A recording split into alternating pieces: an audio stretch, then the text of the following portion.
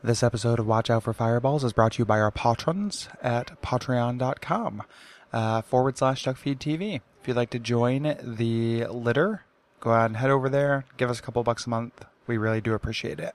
This is the story of how the Mojave was turned upside down. The story of Claws Out, Mew Vegas.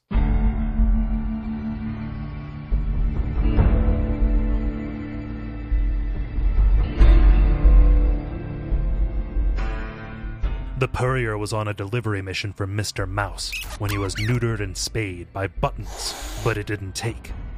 He woke up in the town of Goodminks and set out to find the cat who dirtied the litter box. Eventually, he came to find the conflict between the New Calico Republic and Fleezer's leashing. He negotiated an uneasy peace with the NCR and met companions, Maine Coon, the sniper, Piranha from the Brotherhood of Shedding, and rescued El Gato from the mountain city of Utabitha. Though Fleezer threw him a fancy feast, he and his companions clawed him to gills, which the Purrier then ate. Putting aside the NCR, Mr. Mouse, and the leashing, the Purrier and his catpanions retook the Hoover water bowl themselves with the help of a friendly robot that they called Food Mommy, an automatic kibble dispenser. And though these cats were victorious, trouble awaited in future adventures. Dead Mangy, Honest Snugs, Old World Mews, and an epic confrontation between the Purrier and Mewlysses. The conflict never stops, because Roars never changes.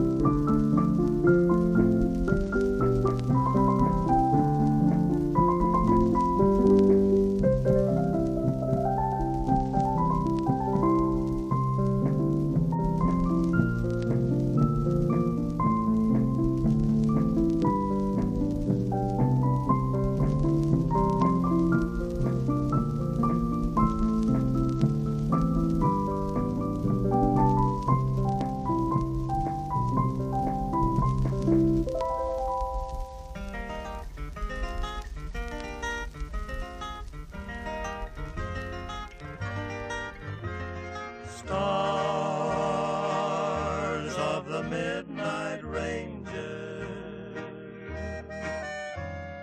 shining through the night. My name is Gary Butterfield, My name is Cole Ross. and you're listening to Watch Out for Fireballs. It is a retro games podcast. Yes, and this week we are continuing our discussion of Fallout New Vegas, which is a first-person open-world RPG developed by Obsidian and published by Bethesda for a bunch of systems in 2010. And this episode specifically is about the side quests in New Vegas. Yes. Yeah. So we're getting right to it. There's a lot to cover here. I want to make a real quick blanket statement. This was kind of implied in the last episode as well. I did all the stuff of this I could. Because of the structure of New Vegas, you cut yourself off Yes. from certain side quests, and there are a couple of things I may have just missed or forgotten about. I've done them all at some point, but if my memory's not super fresh and I forget a detail, don't freak out. There are some factions that I don't have represented here. These notes are based on like everything that I did. So like Powder Ganger quests and also the side quests that you do for Caesar Legion. Those are not as represented. We can talk about them, Gary. If you have like recollections, I've never done them before. Luckily, they're lame. Like a lot of times they're just inverted versions of the quest you're already doing. The other ones, the Powder Ganger stuff I remember are dungeon based. You go to the vault that they cleared out and you clear it out further. And then the Caesar's Legion ones tend to just be like, instead of going to the Legion camp and clearing it out and rescuing some NCR people, you go to the NCR camp that gave you that quest and just kill all the people. So other than the assassination quest, which we talked about last time, and that's not even a side quest. I think that's part of the main quest. The big side one that is in the Legion that we can get out of the way real quick is E-Tumor Brute, which is where you find out that Caesar has a tumor, brain tumor, and you can either fix it yourself with medicine. You can actually, and we'll talk about this when we talk about arcade, but you can sell arcade into slavery to be Caesar's ward at that point. But getting that, fixing that tumor or not kind of has impacts on your ending if you were a legionary. I like the way you said tumor, like he's some kind of Game of Thrones character. Oh, yeah. Yes. Tumor of House... tumor of House Growth, yes. Yes, yeah. House metastasis. Metastasis. Yes. How do we get through the entire last episode without talking about how they say Kaiser?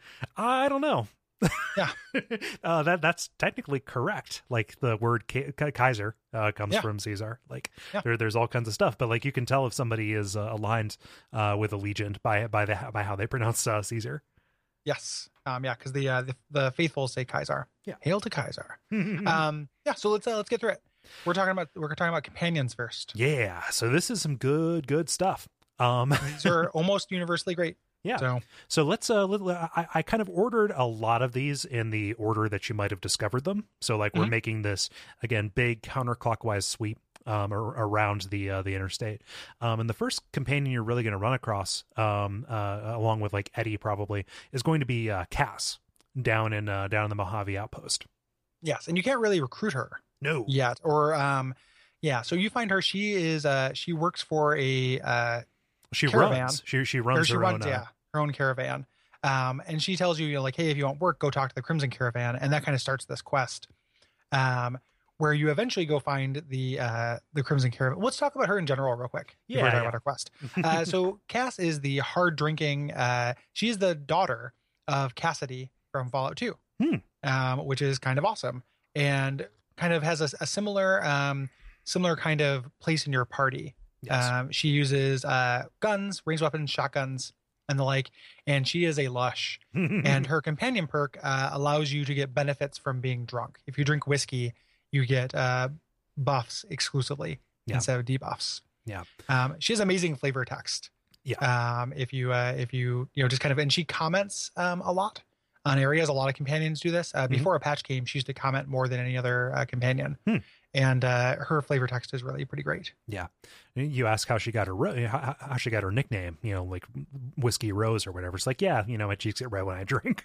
Yeah. And people call me that until I punched enough people in the nose and before they didn't stop. Yeah. Like she's pretty great. Yeah. I wish her voice actress was a little bit better. Me too. It's a little bit muted and just it doesn't sell the drunkenness of it. But I wanted Calamity Jane from Deadwood. Yeah. Like that's the kind of thing, like just a little bit more like slur and like orneriness. Yeah. I would agree with that 100%. Yeah. I mean, I would put her, she's still great. I'd still put her in like the bottom half of the companions on things, but she's still very good. Yeah. Yeah. So she tells you to go to the Crimson Caravan. So you go to the Crimson Caravan and you run some errands, you deliver some invoices, you kind of oust a particularly useless employee by revealing his debt to the Omertas, and then ultimately you have to convince Cass to sell her caravan company to the Crimson Caravans. Yes, and if you do this, she'll join you. As you're kind of walking around with her, she eventually says, like, "Hey, can we go? Like, something still kind of sticks in my craw. Can we go look at my caravan that got knocked over?" Yeah. And you head to it, and you find that it has been destroyed. There's a dead Brahmin. You also find an energy weapon there. There are no corpses. There are just ash piles. Yes. And then you go investigate a couple of different sites for this. Yeah. And find similar kind of stories. Yeah. There. So something bad is going on. As it stands. And as you're kind of looking at this, you're able to kind of discern, like, okay, well, they've been vaporized by the Van Graffs. We know the Van Graffs from Freeside. There's a store called the Silver Rush that particularly the Silver Rush that deals in energy weapons, and you find out just kind of by looking at one of these corpses and some of the notes that are on there, you're able to determine, okay, they're working with the Crimson Caravan to try and monopolize the caravan trade here. You actually have to sneak into the Silver Rush and read that on their computer, which is kind of tricky to do if you're not if you didn't kill them all when you first ran into them like I did. You also find evidence of this in the Crimson Caravan place itself. And then Cass is like, "Hey, we have to kill those motherfuckers. Like, they have to die." And that's one way this can articulate. The way a lot of these companion quests work is that if you have two different ways of choosing how their quest end. and they give you different perks. It does a little bit of that Alpha Protocol thing where like there's not a right answer, there's just the answer you chose, and you get different benefits. Yeah. So if you go and just like, all right, we're cleaning house, and you go and kill everyone in the Crimson Caravan, and in the Silver Rush, I don't know if you had to do the Silver Rush then, but you kill everybody in the Crimson Caravan. She gets a perk that makes her faster on the draw. Yeah. She shoots faster. Mm-hmm. And I forget what the peaceful perk is. It's more hit points. Yeah.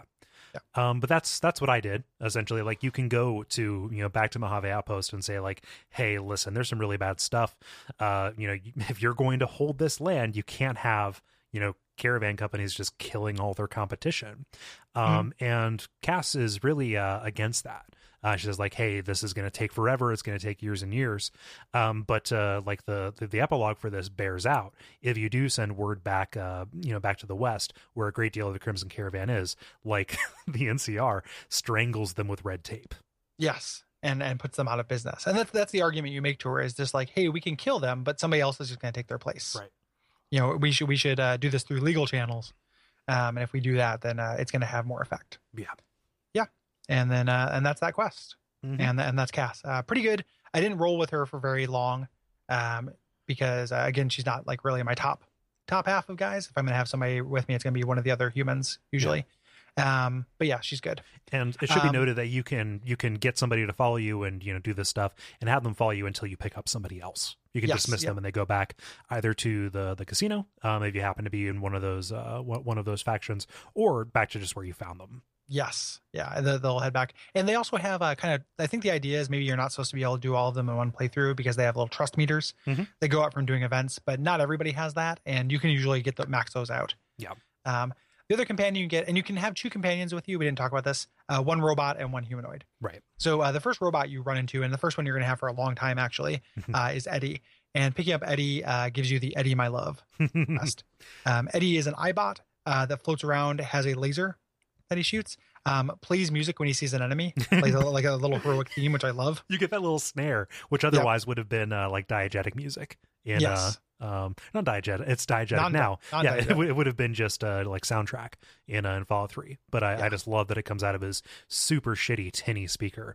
Yes. And he has a lot of personality. Like totally. This is like totally just an R2D2 BB-8 kind of thing. He's better than BB-8. He's like 1,000 BB-8s. Fuck BB-8. I'm going to trap you in this, just like you trapped me in Minions or Servobots being Minions. Okay. Yeah. but BB-8. But just he's a plucky little robot companion, more so in the final DLC. But just he's been vandalized. Like he's got a license plate stuck to him. He's got a bumper sticker. And the bumper sticker is the high school from Fallout 3. Which is awesome because his whole quest, Eddie My Love, is about learning his history and stuff. Yeah. He gives you a perk, which one, it allows you to target things that are invisible in VATS. Yeah, enhanced sensors. Which is really, really good. And then what's the other thing it does? Maybe it just gives you a longer range of being able to target things. Oh, in like your perception. Like I know that it increases your ability to like spot enemies on your radar. Yeah, I think that's what it is. It gives things good further out on your radar and makes you be able to target invisible things in VATS. Mm-hmm. So pretty rad. Yeah. And his whole quest is just taking him to tech-minded people who will trigger in him these kind of recordings. Like he hears certain key phrases and it makes him do these playbacks. I can only imagine the information management that had to work on that, because he overhears like somebody talking about the Enclave or talking about different pieces of technology, and then this triggers him not talking to you but actually playing holotapes of his creator. Yes. Yeah. And we learn about his creation, where there was a guy who was working on him, and we learn even more in the DLC. Like this guy gets a lot of background for like a little orb, where they were working on him, and funds had to be taken away to work on the new Hellfire armor because he's an Enclave bot. Which we know from Fallout 3. And eventually, once you get all the triggers, the Brotherhood starts talking to you through him and says like, hey, we've noticed this on our sensor. This is pretty cool, technology. Come to us and we can help. We want to access its data banks. Yes. There's some kind of weird bug with the voiceover, because right after that, he starts speaking with a Spanish accent for like a second. and then cuts in with a follower. It has to be a glitch because it doesn't even have like the filter of coming over the tiny little speaker over top of it. But a follower of the Apocalypse says, "Hey, listen, the Brotherhood's just going to keep this thing. Like, how do you all know that I'm here?" Yeah. Well, they sensors. Yep, they just found this little thing and super enhanced. Yeah. Yeah. And they say like, "Hey, bring him to us, and we're going to get into his data banks and use that to help as many people as we can." Yes. And this is, again, it is 2 different kind of perks for Eddie. They're not strictly perks. They're just kind of upgrades that he has. So I took him to the followers because that sounds like a better thing. Followers Super Alice.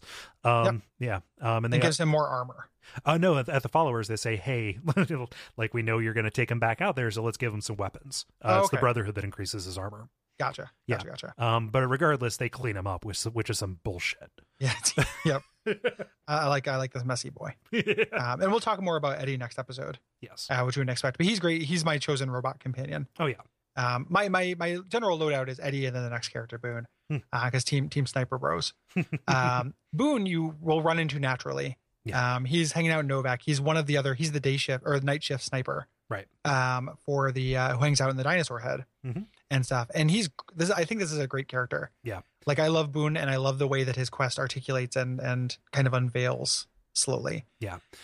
He's former NCR. He's former NCR First Recon, which is where he learned how to snipe. And he moved here, I think, from the West with his wife. Yes. Well, he met his wife here. Okay. And he met his wife, and when you come up to him, you find out something's wrong. You kind of dig, and his wife has been killed, or is missing, rather. Kidnapped by the Legion. Yeah. Well, I don't know if you know that at this point. I think you find that out a little bit later. At first, it's just like she's gone when you're talking to other people about her. Yeah. I seem to recall him saying like, "Yeah, I know the Legion's involved, and she's as good as dead." I think it depends on. I think he says that. I think if you learn from Manny. Manny, they talk about as like, oh, everybody want her dead. I think the implication is just that she is dead from other people. I don't think everybody has perfect information. Regardless, which you kind of learn about his wife, who lived in Novak and hated it. Yeah. Like, she is from Vegas, and she wanted that kind of luxury, and was like kind of just a really strong personality, and nobody liked her. Right. Which makes it difficult that she got kidnapped, and he thinks that somebody did that. Somebody got her kidnapped once you find out that he's kidnapped. Yeah. So he says, and one of my, like, I love this so much. He says like, "Hey, find out who it was, walk them out in front of the dinosaur at midnight. And if you're wearing this hat, I'll take care of it." Yep. There's a lot of people you can do this to. Oh, so many. And like, it still resolves the quest. Like, you don't have to bring the person who got his wife killed out here. But if you tell him that he shot somebody else, he goes hostile. That's a really great, like, little bit of kind of snapping his brain, like, nope, you murdered somebody for no reason, for the second time in your life. So you kind of look around trying to find out who the person is. And this is just kind of going around and like learning about the wife, going to the different kind of fixtures around Novak itself. The lead that I got that got me to the correct answer was Nobark, who last episode, when we were talking about the radio, we alluded to this kind of eccentric figure. In the notes I have loony, but that doesn't feel correct. But nobody trusts him. He's kind of walking around. He spouts nonsense, but he talks about these shadowy figures sneaking into the motel lobby at night, which sounds credible. Yes. So you break into the hotel lobby at night. You talk to Jeannie May, who's the lady there, and she seems everything is on the up and up. Yeah. But if you break into her safe, you find a bill of sale where she's sold Boone's wife into slavery. Yes. And there's a bonus mentioned for the unborn child that she has, which I don't know if Boone knows that. I can't remember. Yeah. That's super tragic. What's in the safe? Exactly. So you walk her out here, he blows her head off, and then you had to convince him to join you. And like the way that I did it as a guns guy was just like, "Hey, snipers work in pairs, man." And he's like, that's true. Yeah. Or you can just be like, if you've killed a lot, you can use like your Legion reputation and be like, "Listen, we're going to kill a lot more Legion people if you come with me." Like you can appeal to that bloodthirstiness. And it's not strictly a quest, but having Boone on my team and being the strict abolitionist that I like to play this game in, and hating the Legion, like, one of my favorite little things that happened in my playthrough was like me and Boone taking out Fortification Hill. Yeah. Like, it's just like, yeah, like, here's your moment, buddy. Pretty good. Eventually, talking to him, so he's one of the people who have trust points, and things happen, like different kind of Legion things that kind of cause him to open up. Eventually, you learn about his wife, and what happened was he followed her after she was kidnapped, and found her in like an auction block, essentially surrounded by hundreds of Legion people. Oh, wow. And he shot her to stop her from being used by the Legion.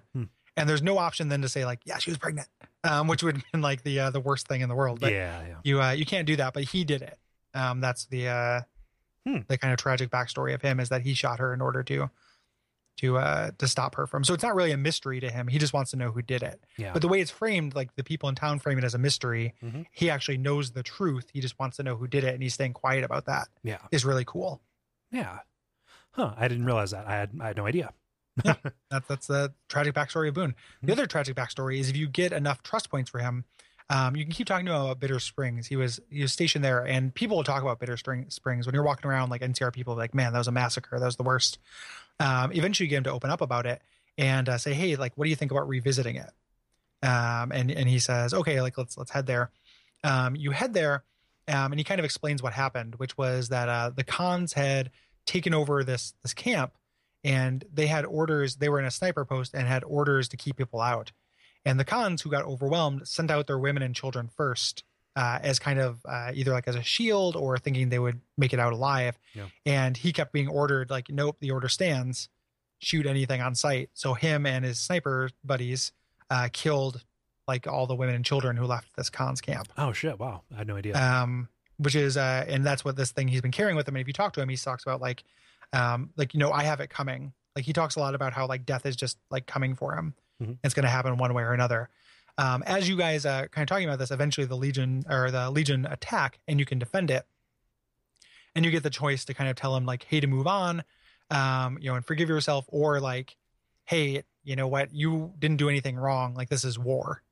And one of them gives him a bonus to shoot. The other one gives him a better armor. Yeah, that has like more space to hold stuff and higher DR. Yeah, I think. So, and that affects his ending as well. He either becomes if he gets the good ending, he eventually if he gets a good ending and the Legion win, he can't handle that and goes on a suicide mission. Oh wow! It's really cool text. But for my version, which I made him bloodthirsty because I, wanted to see it because I don't think I'd done that before. He eventually becomes a merc for hire and like this legendary mercenary. So I'm way into Boone. Yeah. I like Boone a lot.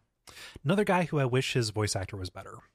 He's real flat. Yeah. I think it makes sense when you talk to him, and I think that it's intentional. I think when you start talking to him and he starts talking about the things that are more emotionally resonant, he cracks a little bit. And I think that's what the idea is supposed to be. Okay. I never got that far. Just I either in previous playthroughs, I never rolled with him enough to get that. And this time, kind of the same way. I just kind of locked myself out of that content because most of the stuff you can do to gain his trust, is you can only do once. You have there's like 5 events, and each one like puts up 2 points. So you have to do 3 of them, and if he's not there, you're kind of fucked. Yeah. He especially when he talks about like after you survive that encounter at Bitter Springs, he talks about like it doesn't make sense. Like he thought he was going to die doing that, and it would have made just this perfect sense. And it's this real like kind of struggling with this idea of this kind of fate that he thought he had for his sins. Like it's really good. Like it's a good performance. It just takes a little while to unlock. Yeah. Cool. Somebody who doesn't really have a voice actor, more of a sound effect. This is Rex. And his quest is ain't nothing but a hound dog. So we mentioned the King Cyber Dog Rex before. If you talk to him, about like, hey, your dog here. He mentions that his dog is sick. Just his brain is breaking down. He's an abomination essentially. He's half robot, half dog with a tank for a brain. Yes. And you can find out from checking with the followers that there's a way to save him.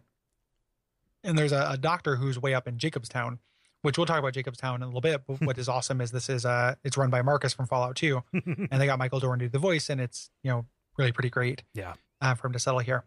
The meeting Rex, I love Rex because he hates rats and he hates people wearing hats. Yep, so because it rhymes with rats. I love that dialogue. Just if you ask why, just like, yep, there we go. Maybe it rhymes. And if you talk to him while you're wearing a hat, he'll growl at you. Like you still get to do all the things, but he growls. He does not like hats. Yeah.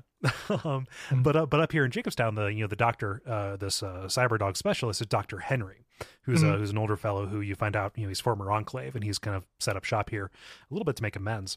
And he says, hey, you need to go find this other dog, Brain. And there are lots of sources available, like from... There are three dogs. Yes. There are 3 dogs you can kill and put inside this other dog.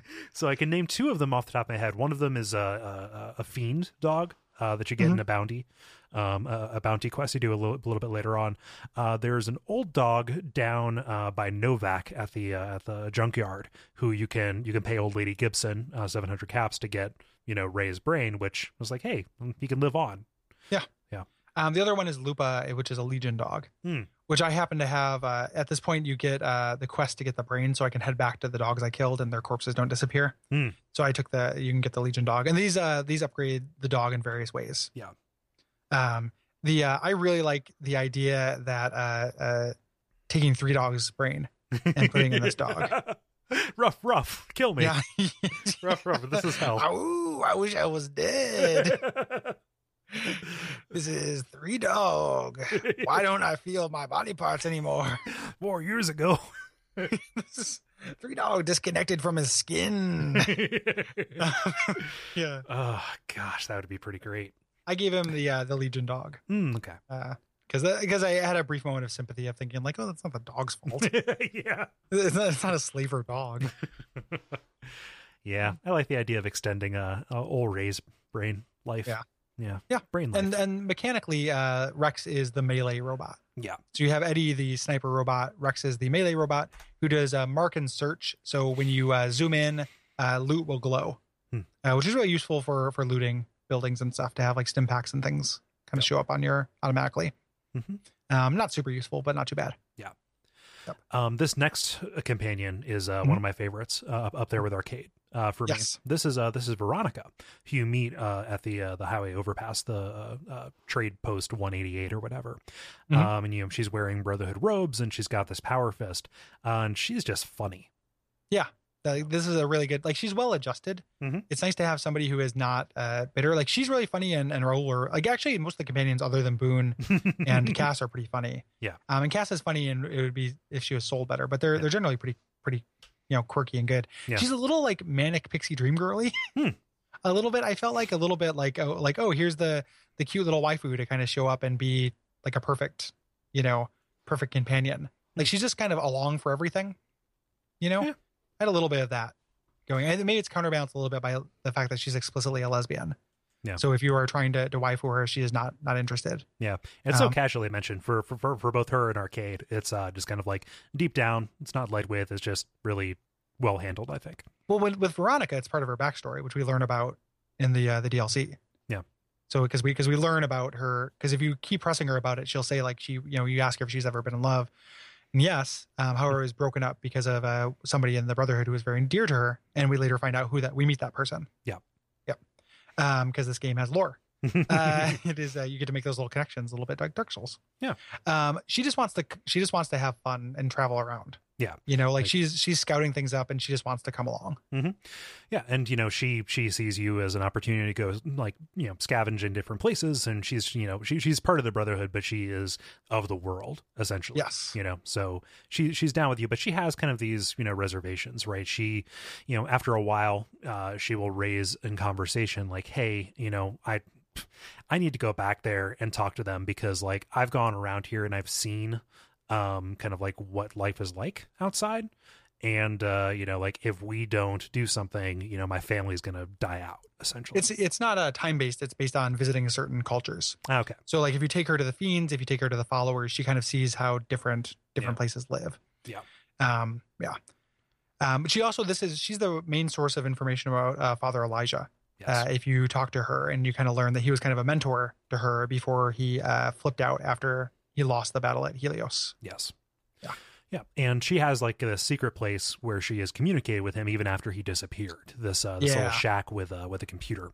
And you can go and take a look at this and find out like, hey, if there is a piece of technology that will, tell the Brotherhood, you just can't be down here forever. Go find that. And there are a couple of leads, but really only one of them was valid for me at this point. Mm-hmm. Yeah. So heading over to Vault 34. Yes. So like Helios, you figured out it wasn't a weapon. The farming stuff at Vault 22, we're going to get to that, but Vault 22 is a mess. And so Vault 34, the boomers had access to this pulse gun, which would actually just deactivate power armor. Yes. And I think you can do this with Helios, because Helios is very much a weapon. But if you don't articulate the quest that way, you don't get that. Yeah. This is one that if you have already done Helios, this is the way to do it. You go through this vault. It is filled with radiation and ghouls. It's kind of like the bland vault. It has an okay story behind it, but the actual function there is just a ghoul dungeon. Yeah. And you can. She tells the elder. The elder doesn't really buy it because there's another quest to make you are the one who make the Brotherhood go out and about on their own. She doesn't. So at that point, it becomes her job, or her decision whether she wants to stay or not. So you can talk her into joining the followers of the apocalypse, or talk her into staying with the Brotherhood. Right. And this impacts the ending, and it impacts your perk as well. So I talked her into joining the followers, and take her to kind of the recruiting outpost for the followers, and they say, all right, we'll come back later. Well, the paladins don't like her leaving them and taking their secrets away, so they kill everybody at this place. And it's a sad ending, because Veronica realizes that, either my entire family dies, which is unacceptable, but I can never belong anywhere else because they're just going to show up and kill them. She's like the Incredible Hulk. It just walks from place to place. Yeah. If she stays with the Brotherhood, which ends up making, if you can make the Brotherhood, it depends on kind of on the order, how palatable that will be to the player. Mm-hmm. So if you make the Brotherhood kind of give up their xenophobic ways, it doesn't feel as bad making her stay with the Brotherhood, because that's what she wants too. Yeah. And that's a way this quest can end and kind of be a happy ending. Yep. But if you do this first before you do the Brotherhood stuff, that doesn't necessarily feel like an option. So mechanically, she gives you access to a workbench whenever you talk to her. That's her perk. Mm-hmm. And she is a melee fighter. She fights with a power fist.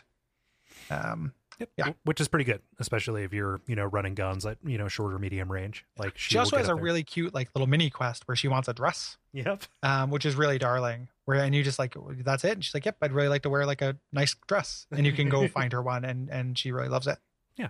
And she teaches you a special melee move. Something we didn't talk about in the last episode, but if you're playing melee, there are a bunch of little Street Fighter style, hold down attack and then turn to the left or something, attack while holding left, things like that. Chronicles of Riddick or Breakdown. Yes. Yep. That do different things, like knock people down or do more damage, things like that. Yeah. And she teaches you one of those. Mm-hmm. Yeah. I never got a Manic Pixie Dream Girl vibe off of her. I was like, oh, you're pleasant and well adjusted, and I agree with what you're saying about where you came from. And this is, I think that even though I got a sad ending, that was kind of like, whoa, this is affecting. So yeah. I mean, I still like Veronica. I just the fact, I think maybe the fact that she's just like, hey, I'm here, let's do it, automatically from the start kind of obfuscates her her agency a little bit. Mm-hmm. She's the only companion in the game that just goes with you automatically. So it just kind of felt easy. I'm not saying that in a sexist way. I'm not calling her easy. I'm just saying it felt a little bit like it made her agency feel a little less than. You never have to engage in any quest on her behalf. Right. If you want to just recruit her and then not do anything, that's fine. Yeah. So I guess that's a little of what I got from her, but I still like her. Yeah. I think she's in the top half there. Mm-hmm. Next up is Raul, who I like a lot. Danny Trejo voiced. Also very funny. So you start getting this radio signal, and this is a good time to kind of talk about this quest, I guess, because they're tied in. Yes. Crazy, which is a major side quest, whether you're getting Raul or not. This radio thing where they play music, but they also have these little talk show segments in between where this super mutant is broadcasting from there and talking about this area where she wants to gather all super mutants for Utopia, which is the Utopia Tabitha portmanteau that doesn't actually work. That only an insane Nightcan would come up with. Yes. And at the foot of this shack, you meet Neil, who is a non-hostile super mutant. He says, hey, don't go up there. You're like, no, I'm gonna go up there. Because if you listen to the radio long enough, you'll actually hear references to this ghoul that she has captured, this Raoul. Yeah. And it's like, okay, I want to help him. Yeah. So you can talk Neil into making a push into the village, which, hey, he's got a Gatling laser. Pretty good deal. And this is tough because they've got heavy weapons and you're kind of going up a switchback to get to the top of the mountain. Yeah. Like this is a big push. This is a good place to use a stealth boy. Oh yeah.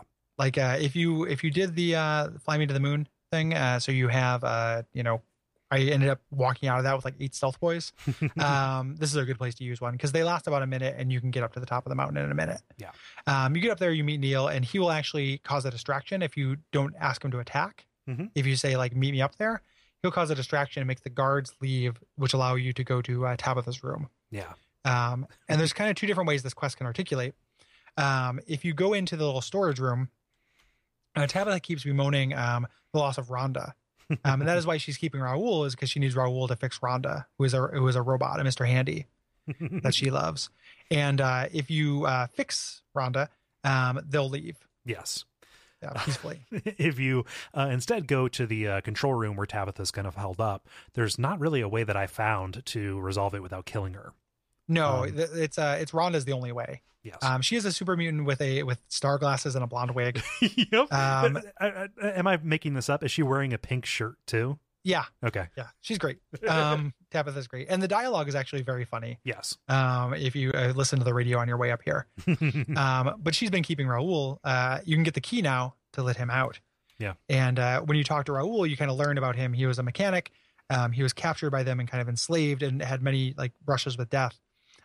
He's a great character. Oh yeah. Like Raoul is really funny. Well, he's a ghoul. Like he, was from before the war.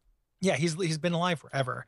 And he has like a really affecting, like kind of deep backstory that you have to like really dig at to get. Mm-hmm. He talks about like, he's just not useful. Like he's just kind of, useful as a walking encyclopedia. You can ask him about stuff. And eventually if he says that enough times, you kind of dig into it and be like, why do you feel like you're not useful? And he's just like, oh, I'm just this old fart. And the way his quest works is when you talk to certain people who are older, who are still useful, he'll realize like, hey, I can still be useful. Yeah.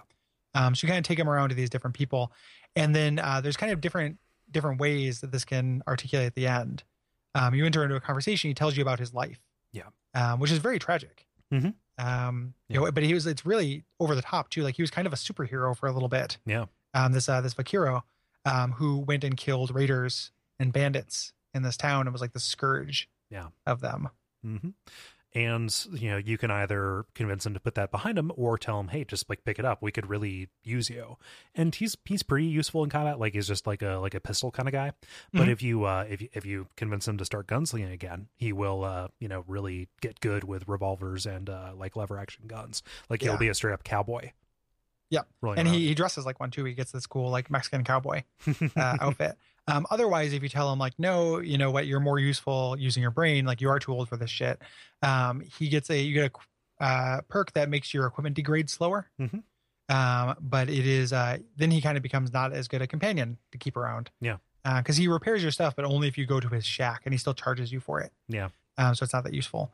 So it is cool to make him into a righteous, instrument of vengeance. Yeah. How does that change his ending? Because I didn't end up rolling with him. I don't recall which one. I did end up doing the repair one, which is just kind of like he hangs out and repairs. Like the ending is really kind of a non-entity. I can't remember if he meets like a tragic end if he's a Vakiro. Yeah. The next one, who is probably my favorite companion, Arcade and Boone are my 2 favorites. But Arcade is way up there. Arcade probably edges him out because he's great. Yeah. So Arcade is a doctor who works at the old Mormon fort with the followers. And he's a nerd, but again, in the line of well-adjusted people. He's just a solid dude. Yeah. He's a little bit like sarcastic. Yeah. And stuff, but it's genuinely like, relatively funny. Mm-hmm. And his whole thing, you have to kind of get him to join you, is you just have to convince him that like, you're not just on this vengeance quest. Yeah. Like, hey, we're going to actually do good stuff for the world. I could use you for that. Yeah. Yeah. So that's him. He joins you. You kind of walk around, and eventually, again, after seeing certain things, like certain triggers of technology, usually Enclave stuff. Mm-hmm. So if you take him to the crashed vertibird that's down south, you see some Enclave things. Or if you take him to Caesar Mm-hmm. and he kind of sees the need for it, Yeah. he'll say like, "Oh, you know what? It's time for me to open up. Like I was part of the Enclave." Yeah. Like, his dad worked at Navarro. Like he Yeah. was, he was a small child when that happened. Which is crazy because like the Enclave in New Vegas has the position it should have, as opposed to Fallout 3 where it's like nothing changed and they're just a military force. Like Yeah. here it's like, that's actually, they're kind of boogeymen. They're past their power, but they were hated because they were monsters. Yeah. Most people are not into them. So he says like, hey, there are a lot of people and I love leading up to this, like he's really purposely vague about his background. You'll be like, where'd you learn how to do that? And he'll be like, well, places. He just kind of like he answers questions with questions. He's very evasive. Yeah. So you have to go find these people called the Remnants, which are the people who kind of raised him after his father died. Yeah. And like that, like this is an old unit, that his dad was a part of. And like one of my favorite things about this is like learning about his dad and just kind of like their relationship and just how that, like the lack of that relationship has kind of like informed Arcade a little bit, and just kind of like saying like, well, I actually know, you've actually grown into your own person. Yeah. He would have been proud of you. Yeah. And it's really nice, it's a really like kind of kind thing that you can do to him. Yeah. And eventually all the Remnants gather up at this old Enclave bunker, which is full of cool Enclave tech. It's the only place in the wasteland that is full of that stuff. And eventually you convince them all to work together.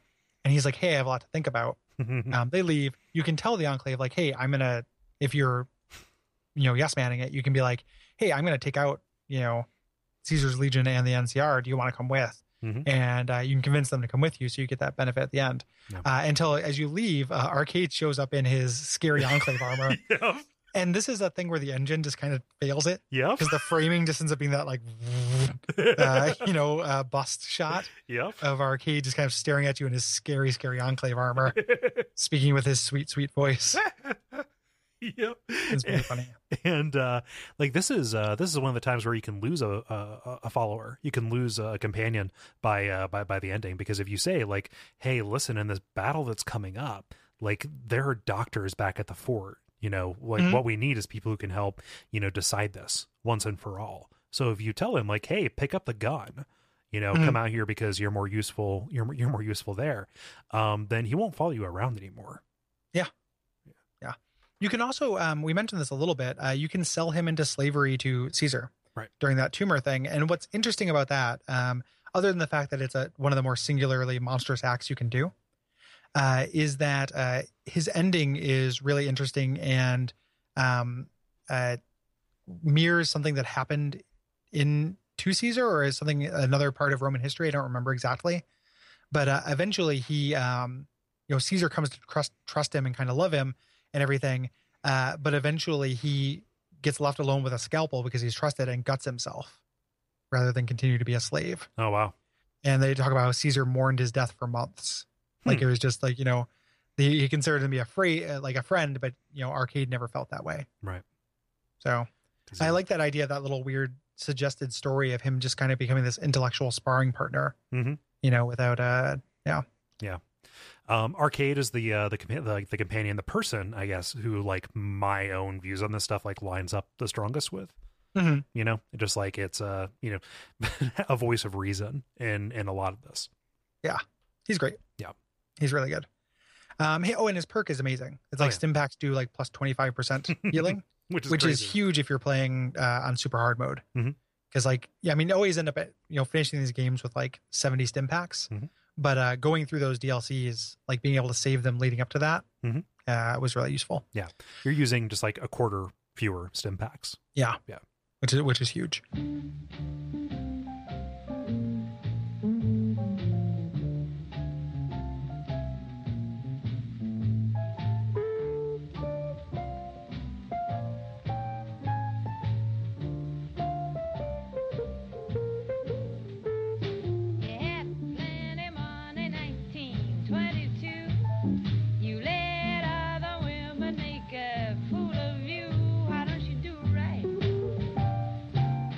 Like so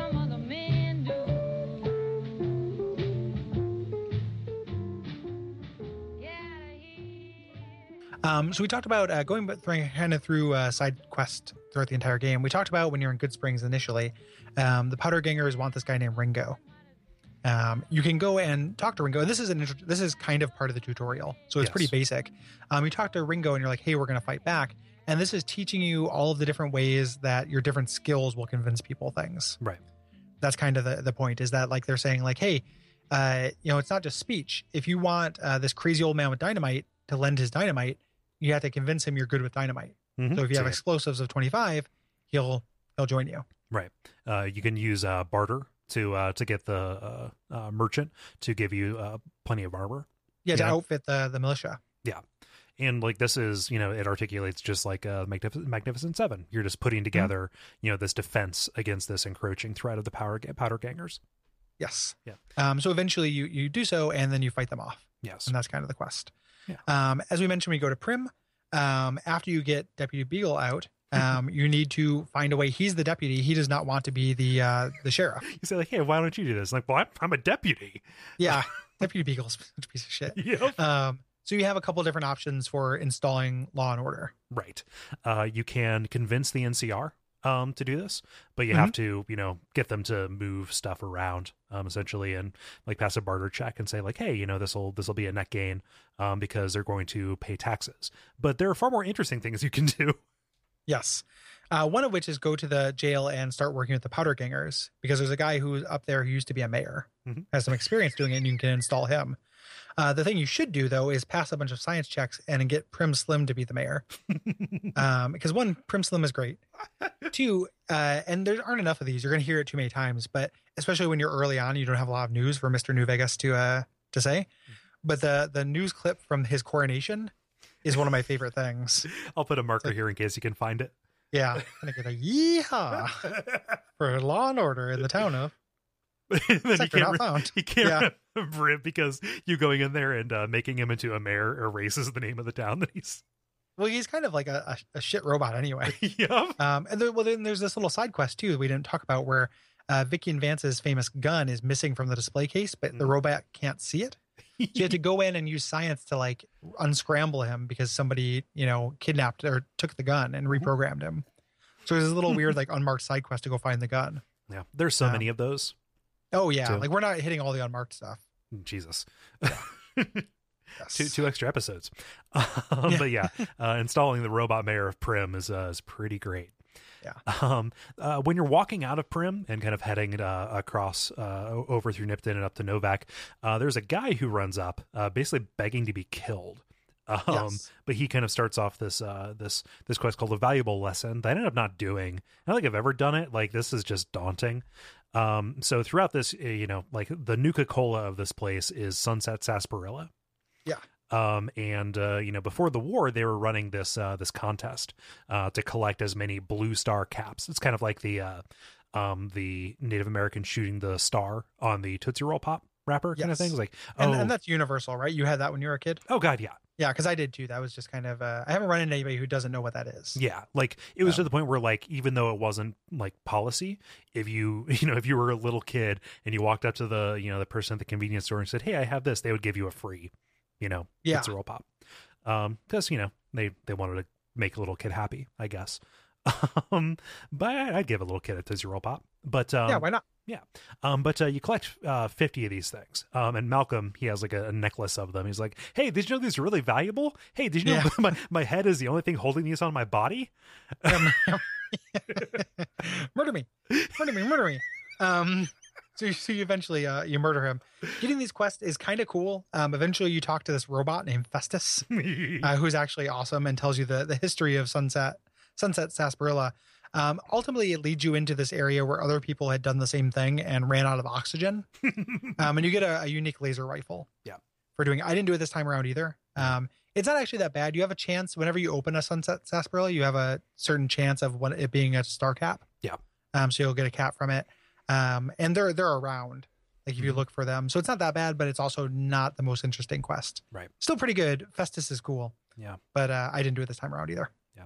Kind of along with that, there's in the Sarsaparilla plant, there's a bottle cap pressing machine where somebody is counterfeiting caps. Yes. And Alex McLafferty of the Crimson Caravan says, we can't have people out there devaluing our currency. So you have to go and, disable that. That's a way for you to get to the plant if you're following another quest line, but otherwise not much of a quest.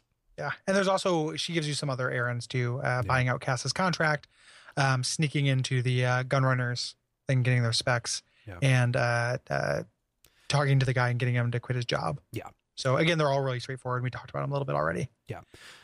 There's a pretty cool one that you can either start at Nellis or in... wait, no, I think you just have to do it in Nellis. Sorry. Yeah, I started with the boomers. Yeah. At the boomers, the mechanic's assistant, he is watching down onto the Crimson Caravan camp. He spots someone that he likes, a young lady, and he says, like, man, I really wish that we could get her up here. And you have to go through this quest to, get her out of her contract and to give her the right stuff so she can pass unexploded into that. Like, there's a way to get a lot of negative karma if you tell her just to approach the gates without giving her the clothes that she needs. Yeah, like, oh yeah, like she's like, oh, is it the That's pretty shitty. Yep. Is that the cute guy who I see looking looking back at me through the binoculars? Like, yeah, totally. Oh, go get him. Go get him. Go get him, Tiger. Yep. Yeah. Again, you can be evil in great ways in this. There's some stuff you can do for the followers of the apocalypse.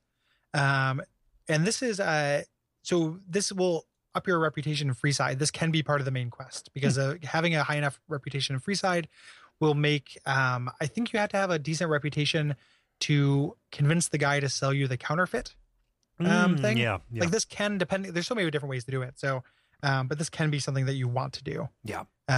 These are from Julie Farkas from the Old Mormon Fort. Another character I wish had a better voice actress. Yeah. She's not a companion. She's just super bland. She's a complandian. So, yeah. But, the followers, what they do, I mean, they're set up near Vegas. They're really focused on getting people off of chems and, just basically fixing addiction problems. And, they're really invested in trying to build up Freeside because, whenever anything bad happens, they're there to fix them up. And there are these two people who are, just kind of basically just strung out over a couch on chems that she wants to kind of bring in. So there's Bill Ronti, who can fix the water system. And you can kind of use who's Jacob?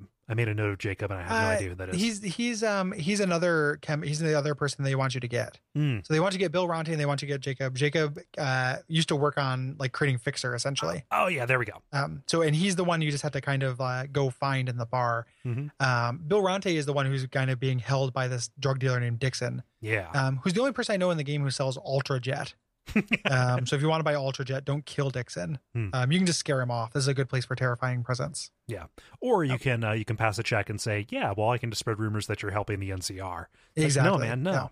Yeah. So you can use these kind of these things to get them off chems and get them to go to the followers. Yeah.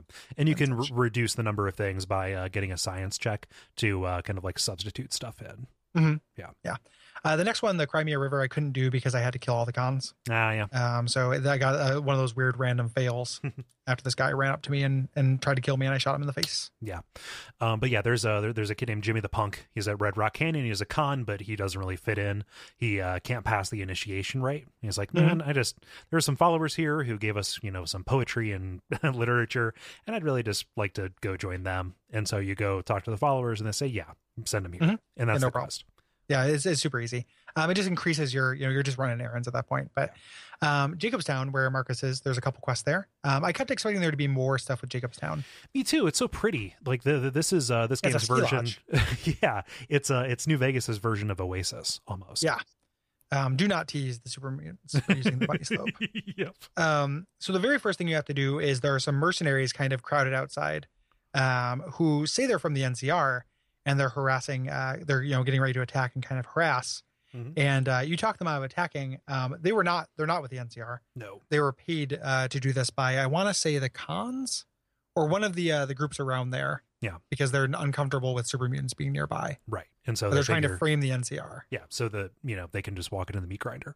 Yes. Yeah. And then the kind of big quest, and this ties into Lily, how you get another companion that we somehow missed. Oh shit. Up at the top. Yeah. Because she's the worst one.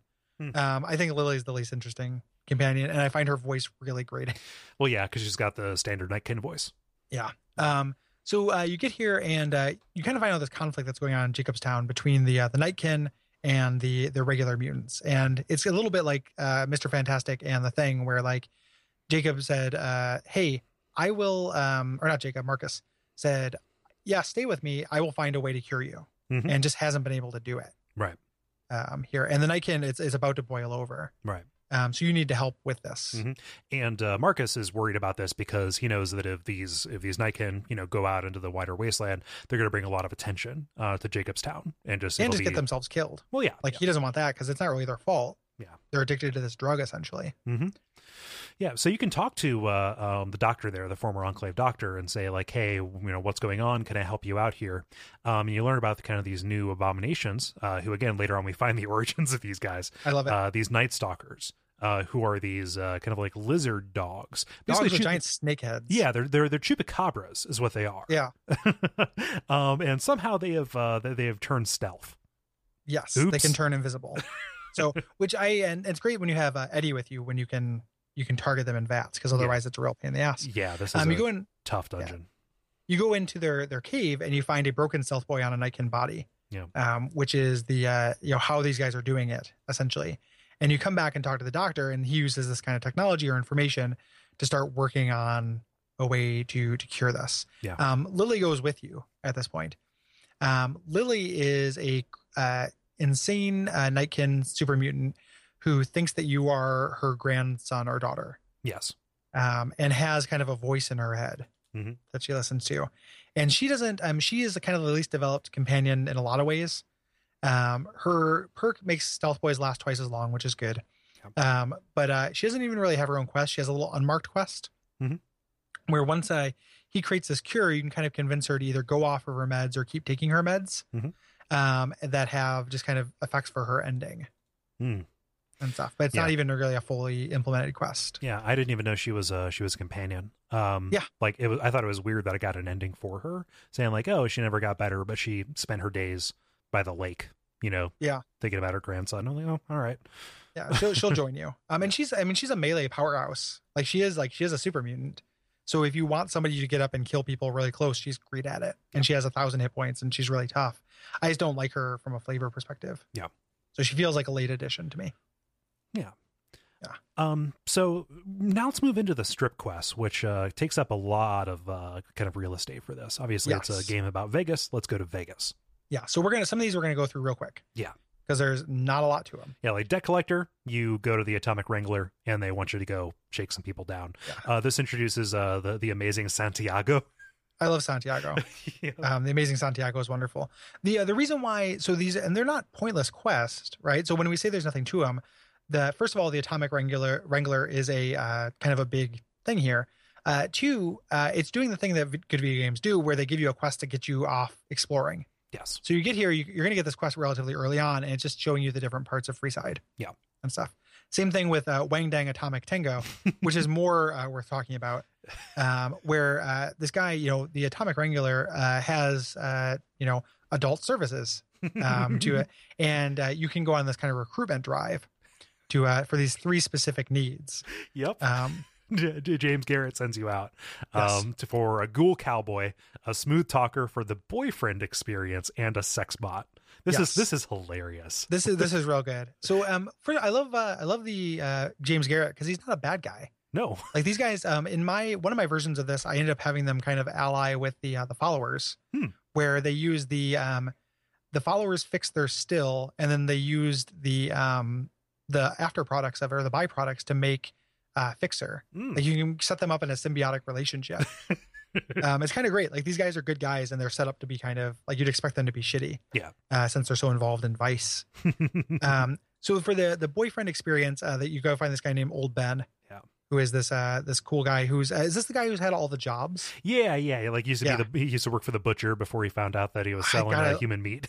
I love this guy because you just keep going. And then what happened? And then what was your job? And he just has had like 1,000 jobs, and it's really great. And he used to be an escort, so it's like, hey, this way at least sometimes you'll be able to keep your pants on, and bring some meaning to people's lives. Yeah, just want you to talk. Don't worry. Yes. Yep. You can go to the followers. They have a ghoul mercenary who is helping to protect them, Beatrix Russell. She's had a storied past as well, like most ghouls do. And you kind of bring this up, saying like, hey, if you're kind of bored guarding these do-gooders, there's some people who might want to fuck you. or just get whipped by you. Yep. Like you don't even necessarily have to do that. Like it's just like they want a dom. Yeah. Yeah. It's a very specific fetish, like a ghoul dom cowgirl. People, she says, people who are into bullwhips and necrosis. Yeah. Super good. And then kind of infamously, you go to this Cerulean Robotics to find a robot that you reprogram with like a specific sex routine that you get from the first merchants, and turn him into Fisto. Yeah. And Fisto, when you first talk to him, he's like, calibrating, need test subject or something like that. And like your options, I mean, it's mildly uncomfortable because it's a little bit rapey. Mm-hmm. The things about it though is you can just be like, oh yeah, like you have an option of being like, is that all you got? Like way into getting fisted by this robot. Yeah. It's just whether you want to be like, oh no, nothing, not there. So it's a little bit uncomfortable. Yeah. It's real juvenile. Mm-hmm. But I'm way into Fisto. Yep, especially the way that James reacts when you bring him back. It's real good. He's like, oh, our customers will like that. Yes. You mean this thing will do anything I say? Yeah. When he said, yeah, I was like, some degenerates. Yeah. They even want to have sex with a robot. It's really good. And then I love sex bots in this because we didn't mention this, but Mr. House has a couple of like lady sex bots. Yeah. And one of my favorite things that Veronica will say after you leave the Lucky 38 is, I'm surprised Mr. House only has 2 sex bots or something like really matter of factly. And it's very charming. So yeah, this is great. Yeah. This is a good one. And then, so also in Freeside, there's Birds of a Feather. And this is the Van Graffs, which you've been hearing about a bunch on the radio. And if you go there, these are the energy weapons merchants. And if you go there, you can start working for them. Yeah, these are the guys we either stole information from or killed in the in Cass's quest. Yes. Yeah. And you have to do Cass's stuff before these guys. It's kind of sloppy design. So you go to them, you get a job, and they have you watch the door for a day, which is kind of fun.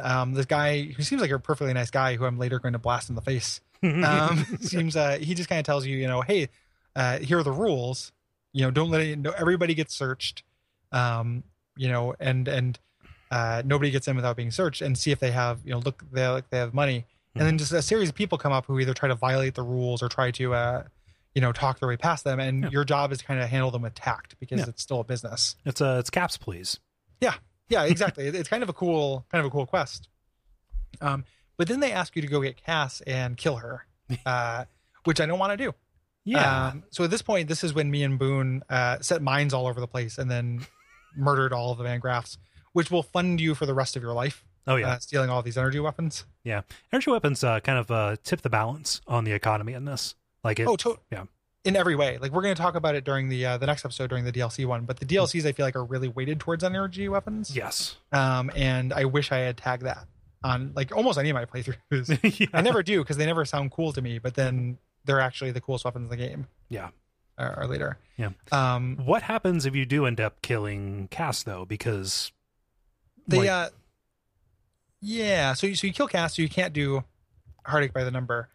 And then they hire you to go be kind of a guard or go proctor. I didn't do it this time, but I've done it before. Mm-hmm. Of this meeting with Legion troops. Okay. That you end up they want you to double cross. Like you end up going there and killing all of these Legion troops in a warehouse. Yeah. I don't have all the memories because I didn't do it this time. Yeah. But it's essentially that. And you just get a lot of money. Mm-hmm. You go down this deal that's in this warehouse, and things go bad in the deal. Yeah. So, here we go. I the NCR storm in during it, and then you team up with the Van Graff to take out the Legion and kind of pretend like, oh no, we were doing this all along, and that's it. And then you get a bunch of Freeside fame, and you get the Van Graff combat armor, which is pretty slick. And then that's really it, though. Yeah. Yeah. Huh. Yeah, I don't know. Like that. That's one of those quests. Like if it was just the hey bouncing, that'd be like I'd be more down with it. But like it's not a very attractive thing because I don't want to kill a possible companion. It's for some reason it feels, because it interferes with the companion system, it feels worse than the other quests that are mutually exclusive. Mm-hmm. Like it feels worse than just making the NCR mad at me or the Legion mad at me. Yeah.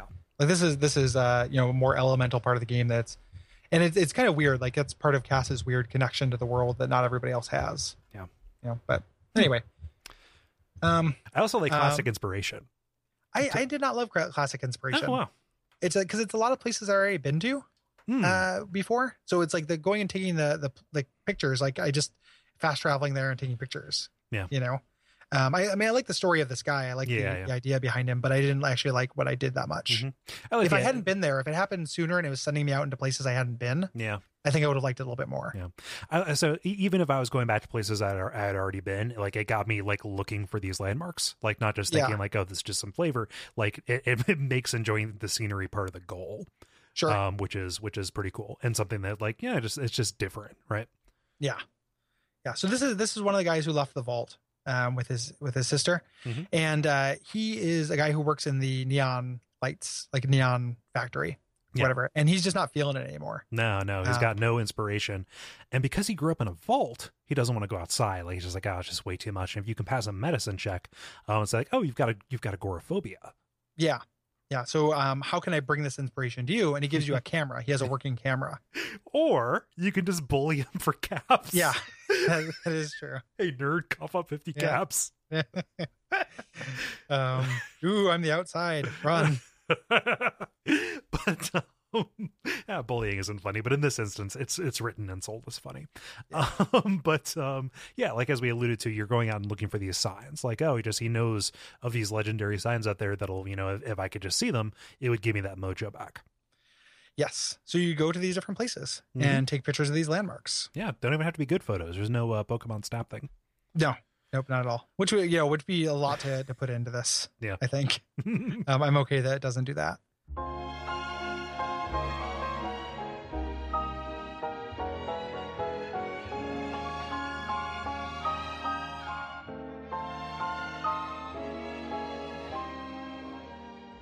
Love me as though there were no tomorrow. Take me out of this world tonight. Take me, make me forget my sorrow. Talent pool is something for the tops. You talk to Tommy Torino, the Rad Pack. Pretty funny. And he wants to go get some new talent. Yeah. And he gives you a cut. And this is, again, just sending you out to places. A lot of these people I'd already talked to. And they all show up on your quest marker. So it's not, they're not hard to find. Yeah. But this is, again, just getting you to explore and kind of meet some characters. Yeah. The failed human, I say human because there's another comedian, the failed street comedian. Yeah, that guy's great. Who you have to pass a barter check to get him not to work for pennies. Like he says, "Oh, I'll work for sandwiches," and you're like, "No, I can't do anything with a tenth of a sandwich." Yeah. And then Hadrian, who is the insult comic, who works at the Atomic Wrangler. Who I don't love quite as much as the comic in Fallout 2, which is one of my favorite things in any video game. But this guy is real good. Yeah. There's also the lonesome drifter who you find by a billboard. He's a real Sam Elliott figure. Yeah, weirdly is first of all, he's heavily implied to be the son of the mysterious stranger from the Perk. Yes, I don't get that. That's some weird lore stuff. Second, he plays into a quest in one of the DLCs, which is very weird. Yeah. And then a singer who's on the run, who's hanging out in Novak. Yeah. And he is the son of your tribal from Fallout 2. Also weird. Yeah. Like these weird connections. Like this feels like it was written by somebody else. Yeah. You get very little money for doing this too. You just kind of go around and do it, which it's not that big of a deal. Yeah. This one, Bye Bye Love, I don't recall that much. I know this is the one where Kachino's a piece of shit, but it was broken for me the way that Gamora was broken. So I'll let you kind of talk about this one. Yeah. So if you're out in the courtyard, there's a woman named Joanna who works there. She's one of the prostitutes who approaches, and she offers work, but you can pass a speech check or a medicine check, I think, to kind of like get her to open up. Like, hey, something more is going on here. And she opens up, and you have to go back to her room, so you're in private. Because Kachino is doing some bad stuff, and she wants to escape, along with some of the other women. But her only hope was Carlito, a former Omerta, who is kind of presumed dead. But if you kind of go asking around, you can find out that he is living in Vault 21. and attempting to, just like try and find a way to get her to escape. And you work with him to get some disguises into the place. So at midnight, you can, you can escort them out in disguise. And this kind of like ultimately ends up in either a gunfight outside in Freeside, or the Omerta thugs come up and give you shit for like, hey, did you think you could get away with this? You can pass a speech check to convince them that, hey, this is a secret job. Cochino wanted them out of here anyway, so you guys just kind of you fucked things up for me, and then they leave you alone. Yeah. So it's good. It's a little you're freeing prostitutes, which is a good thing. Yes. Yeah. And enforced sex trafficking. Yes. Not into that. Nope. I don't care if people think I need to say that. Not into that. Yep. This other one too, it feels like I'm not doing due diligence. For some reason in my mind, I had this set up as an either or proposition with Beyond the Beef. I didn't end up doing Feeble Will because I definitely want to do Beyond the Beef and talk about it. Yeah. So with Feeble Will, like there's a way to resolve it to where this doesn't kind of like get you, stop you from doing Beyond the Beef. The way that it is, and to give a little bit of background on this, there's a guy outside the Vegas bus station, Walter Phoebus, who's talking about this rancher, Heck Gunderson. Heck Gunderson's a real good. Heck is a real good name. Yeah. Like if I ever have a son. Oh yeah. Like Heck Butterfield. That's pretty good. That's pretty good. Yeah. Like into it. Yeah. But he wants some vengeance because Heck is this gigantic bighorner rancher who is kind of like buying up, like he's a big wheel at the NCR. And you can talk to his wife and convince him to just like, hey, forget this, you can go rebuild somewhere else. Especially after you go and talk to Heck Gunderson, you find out that he's here because his son is missing. His son went missing during a deal with the White Glove Society, the people who run the Ultralux. The Ultralux. And if you end up going through this, this leads like right into the quest Beyond the Beef, where you're trying to rescue Heck Gunderson's son. Yes. Yeah. And Beyond the Beef, this isn't quite true. We could almost do a podcast about Beyond the Beef. There's a YouTube channel I really like called Game Maker's Toolkit, which just talks about different articulations of game design principles and stuff. And they did their episode on side quests about this. And their whole point was like, here are 5 totally different characters in the way they do the same quest. And it's awesome. Like, it's well worth watching. If you never play New Vegas, watch that video. I'll put it in the show notes. I can't imagine the person it doesn't get to be into New Vegas. It spoils the quest for you. Yes. But it's one of the stronger quests in the game, I think. Yeah. Beyond the Beef is super good. Yeah. So let's talk about the Ultralux and the White Glove Society. Yeah, this was part of my my side bets as well. I had to deal with these guys for my ending. So this is the Ultra Hoity-Toity casino. Yeah. Everyone wears creepy like fuck you masks, or fuck me masks, I guess. Fuck masks. Yeah. Their eyes are wide shut. Yes, yeah, exactly. The eyes wide shut, fuck masks, tuxedos and everything. It is and the casino, the little hinting that you're getting from the radio is that like, the food is really good, but there are tons of open tables. The scarcity is an illusion. Like they're saying they can only seat so many people, but there's actually tons of room. Yeah. So you're like, I wonder why that is. And it has to do with this beef thing where they're having a hard time getting high quality beef. Right. So they invited Heck Gunderson there, and they're about to make this deal, but his son shows up missing. Yeah. And so kind of the person who runs this place is Marjorie, and she's in the casino's restaurant, the Gourmand. And they're interested. They want to work with Heck to kind of stop the flow of Longhorner meat into the Mojave because, if ramen steak becomes a staple, then it's not luxury anymore, and they kind of lose their edge. Yes. They want that.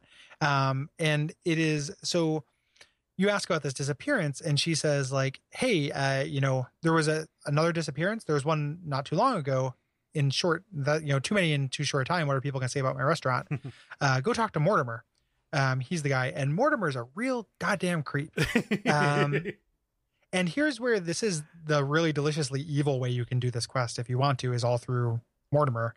Because you can tell Mortimer, if you have the cannibal perk, you can be like, hey, no, I get it. And he's like, oh, then you understand. Eating people is wonderful. Of course, that's why these people disappeared. We still have to get Hek Gunderson off our back. Right. So the way that articulates evilly, and I'm just going to do the evil version real quick, and we'll go back to the also equally satisfying good version of it, is you go and you kill his son. You take some of his blood and then you frame Hek Gunderson. You sneak into Hek Gunderson's hotel room and put his son's blood all over there, and then tell the NCR, hey, Hek Gunderson, or not the NCR, the murder bots outside, hey, he killed his son. There's evidence in his hotel room, and they murder him. While doing this, you can take any of your companions and leave them in the freezer to eat for the Ultralux. So you can take any of your companions and sell them into meat slavery, like food, become a food slave. Like all the food that I eat, they're my little food slaves. Yeah. They do what I say. Yeah. So I'll set you free in about 12 hours. Exactly. That's the evil way to do this, is just like, cannibalism. Yep. I'm down to clown. You're unlikely to do that. But if you kind of talk around to people, you'll actually learn that the Ultralux used to be cannibals. Yes. And they put this behind them because the thing that's really easy to forget when you see how beautiful the strip is that these were all just tribes. Right. That were brought in and kind of took upon themselves these affectations. Right. Based on what they found in Vegas. Yep. So they used to be a cannibal tribe, and their original charter outlaws the eating of human flesh. But there is this contingent kind of led by Mortimer that wants to return to the old ways. And you find out about this kind of like secret cult within this super creepy place. This spy, Chauncey, who you go to. Well, before that, you go to the hotel room with the first investigator. Oh, shit, yeah. And when you go there, you find him dead. You find a matchbook, and 2 Ultralux assassins come in. And you've had your weapons taken away at this point. So we didn't talk about this, but if you are good at stealth, or there's certain weapons you can sneak into a hotel. Yeah, like 22 pistols and stuff. Yeah. Well, there's actually like a wide range of it. So if the higher your stealth, if you get to improved holdout weapons, if you have stealth 50, you can take in like much better weapons. So you fight these guys off. You find the matchstick. It tells you the sauna to meet. You go there, you find Chauncey, and he tells you about this whole scheme. Yeah. That he had with how about they want to go back to their old ways. Yeah. And about Mortimer's plan to, basically incriminate everybody. So the punishment for eating flesh is, death, like you're going to make us look bad. But Mortimer is planning to butcher and serve up Ted Gunderson's son, Hek Gunderson's son, rather, and, feed it to them and say like, hey, I want to do this. And now all of you are guilty. So like, what are we going to do? Throw all of ourselves in jail? Yep. Yeah. It's delicious, right? Don't tell me you didn't like it. Yeah, exactly.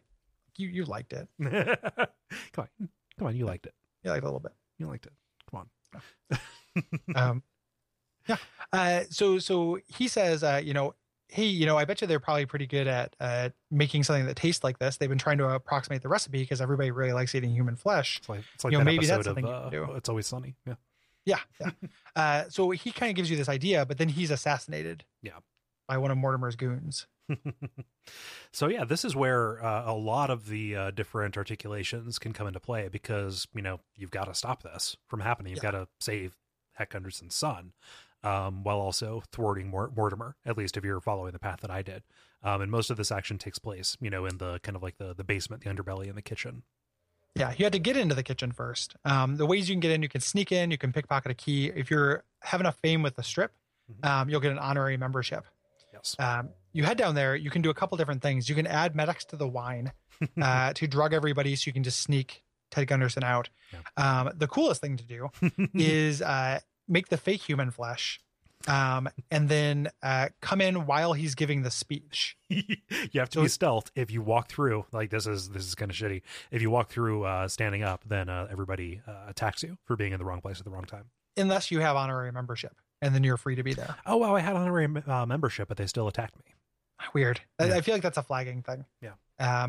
You have to be stealthy, or you have to wait for the end of the speech. There's like a way that like a flag that happens where you can come and expose him, because he says, hey, you just ate Ted Gunderson. You walk up with Ted Gunderson and be like, hey man, I'm not eating. And then get that guy. Hello. Yep. I'm full. I'm whole. And that's how you get that Mortimer ousted. Yes. Yeah. Really cool. Yep, it is nice because, like, yes, this place is creepy. Their creepiness is an affectation, and they're pretty bad. Like, they're trying to keep food away from the strip, but there's something so much worse and darker inside of it. And, like, yeah, it's a shade of gray inside of it. Yeah, I really love it. Like, I love all the ways this can articulate. Yeah, it's a really good quest, and you get rewarded with a lot of money, and you can convince. Hex is just like, yep, I'm going to raise this place to the goddamn ground because he has the power to do it. Yeah. And you can convince him, like, no, it wasn't actually them. It's not their fault. Yeah. It's just one guy, and you can convince him not to do it. Yeah. Okay. North Vegas is kind of North Vegas and West Vegas are kind of small areas. Yeah. And there's not too much to this. Yeah. There's you can run some errands like for the local, like old guy who watches over things. And this involves like rescuing a woman's daughter from falling in like with this wrong crowd who is like trying to extort her family for money. Yeah. And there's some cool personalities around here. This is where Mean Son of a Bitch is. Yeah. The super mutant who guards this area. They also have like a co-op here. It's actually kind of a well-developed community. It's kind of weird that it also feels a little unfinished. One of my, like, I don't actually like these quests very much, but I love how hidden this is. In Fallout 1, there's the stuff with Loxley, the thief who lives under the town. It's really weird. You'll go through the entire game without ever running into Loxley. Yeah. That's what Bleed Me Dry feels like. Yes. Like Red Lucy, because it's very easy for you never to think to go down in the sewers. Nothing ever sends you down there. No. And in your wildest dreams, you did not think that there is a gladiatorial arena down there where people fight different monsters against each other. Yeah, like this whole underground society, quite literally, of like just barely civilized raiders fighting gigantic monsters. So you're introduced to Red Lucy. You find this in this place called the Thorn. And her quest structure, you can do a lot of weird things with her. You can fight in these things for money. Where you just fight increasingly bad odds against yourself of animals. You can pair up any two animals you want, which is something people do on YouTube all the time now. Like you go on YouTube and search like Fallout 4 10,000 or 100 Death Claws versus Liberty Prime. Like someone's modded that together to have that fight, and it's kind of cool. But you can do that, or her quests are to go to increasingly dangerous areas to get eggs for different animals, so they can raise them to be fighters. Ultimately ending with going and getting Deathclaw eggs, which is the hardest thing. Right. And your reward is either a shotgun called Dinner Bell or the ability to sleep with Red Lucy. Yes. So I don't actually like this quest that much. It allows you to fight a lot of monsters, which is fine. Yeah. But I love how hidden and weird it is. Yeah. It's just, it feels like a different game almost. Yeah. Yeah. So next up are a section on the NCR quest. A lot of these I couldn't do because I got locked out of them. Yeah. So. Yeah, and then there's also ways that so I did Helios. Like there are quests that work for multiple things, multiple factions too. So I just put it here because it was just organizing that in a different place would be weird. Sure. Yeah. So like not all of these we need to hit. Like we mentioned, going and doing the quest for the Mojave Outpost, the Can You Find It in Your Heart, to take care of some of the threats along the road. My favorite detail about this is that they can't actually pay you because they can't they basically can't bring in mercenaries, but like some stuff falls off the back of the truck for you. You get some caravan lunches and a rifle. Some stuff gets requisitioned your way. Yeah. Most of the stuff really is for like different outposts and different camps. So like there's an irradiated town to the south called Camp Searchlight. That is, okay, well, the Legion came along and just dirty bombed this place to all hell, and we can't actually occupy it. So the NCR are off to the side. You end up working with First Sergeant Arster for a lot of this. He sends you off to Cottonwood Cove, which is normally the way you go to get to Fortification Hill, and you kill everybody there. Well, I killed everybody there already, so it was super easy to bug the radio. Just walk up and okay. Yeah. Well, he says, "Oh wait, you go there, gather up all the intel." He jokes about like, "Yeah, while you're at it, wipe out the whole camp," which I did. It's like, oh, well, I didn't expect that. Basically, this entire thing for me working with the NCR has been like exceeding their expectations and then being surprised anybody has any initiative. Yes. There's another place. So because this place is irradiated, there are a lot of ghouls running around. Like, oh, there are NCR people who are feral, and Arster wants you to kill them, put them out of their misery. But there's a guy, Private Edwards, who's ghoulified in this little house, and you have to convince him, like, hey, I'm going to get you out of here. He wants me to kill you, but there are probably places you can go. He won't leave because he's afraid of rat scorpions. So you have to kill all the rat scorpions outside of his house. And you can send them to Camp Echo, which is one of the few NCR places that will they'll accept ghouls. That's only like one small part of it. Otherwise, there, you just have to kill a bunch of them. I couldn't find enough. You have to kill like 9. I only had like 7. I wasn't sure. Like maybe I gibbed somebody and I couldn't get their dog tags, something like that. It was just a real I just couldn't complete it. But it was good to get the Private Edwards side of it. Yeah. There's a series of like scavengers beneath one of the churches, I think, who's there looking for a shipment of radiation suits, which makes being in this heavily irradiated town a lot easier. But yeah, you can just go get these from a town north of Nipton and go with them to, hunt and raid in the police and fire stations here for NCR goods. And because they are bad guys, they'll attempt to kill you after you finish it. Yeah. Did you end up doing anything with Camp Forlorn Hope? Yeah, I did I went and took out the hostages I took out the legionaries at Nelson. Yeah. So you go to Camp Forlorn Hope and they're having a rough time because they're in close proximity to Nelson, and they want you to go rescue their rangers, or put the hostages out of their misery. You don't have to go kill the hostages. No. So I went and cleared out Nelson because me and Boone go kill Legion towns. That's what we do. And did that. And that was all just, again, pretty basic. Yeah. And then you get this Restoring Hope quest, which has to do with they're kind of having some problems in general and need you to help get them up to stuff because the NCR is perpetually kind of undersupplied and understaffed. Yeah. So you just kind of errands. Yeah. They're just exploring around this place and kind of like getting to learn the intricacies of the NCR.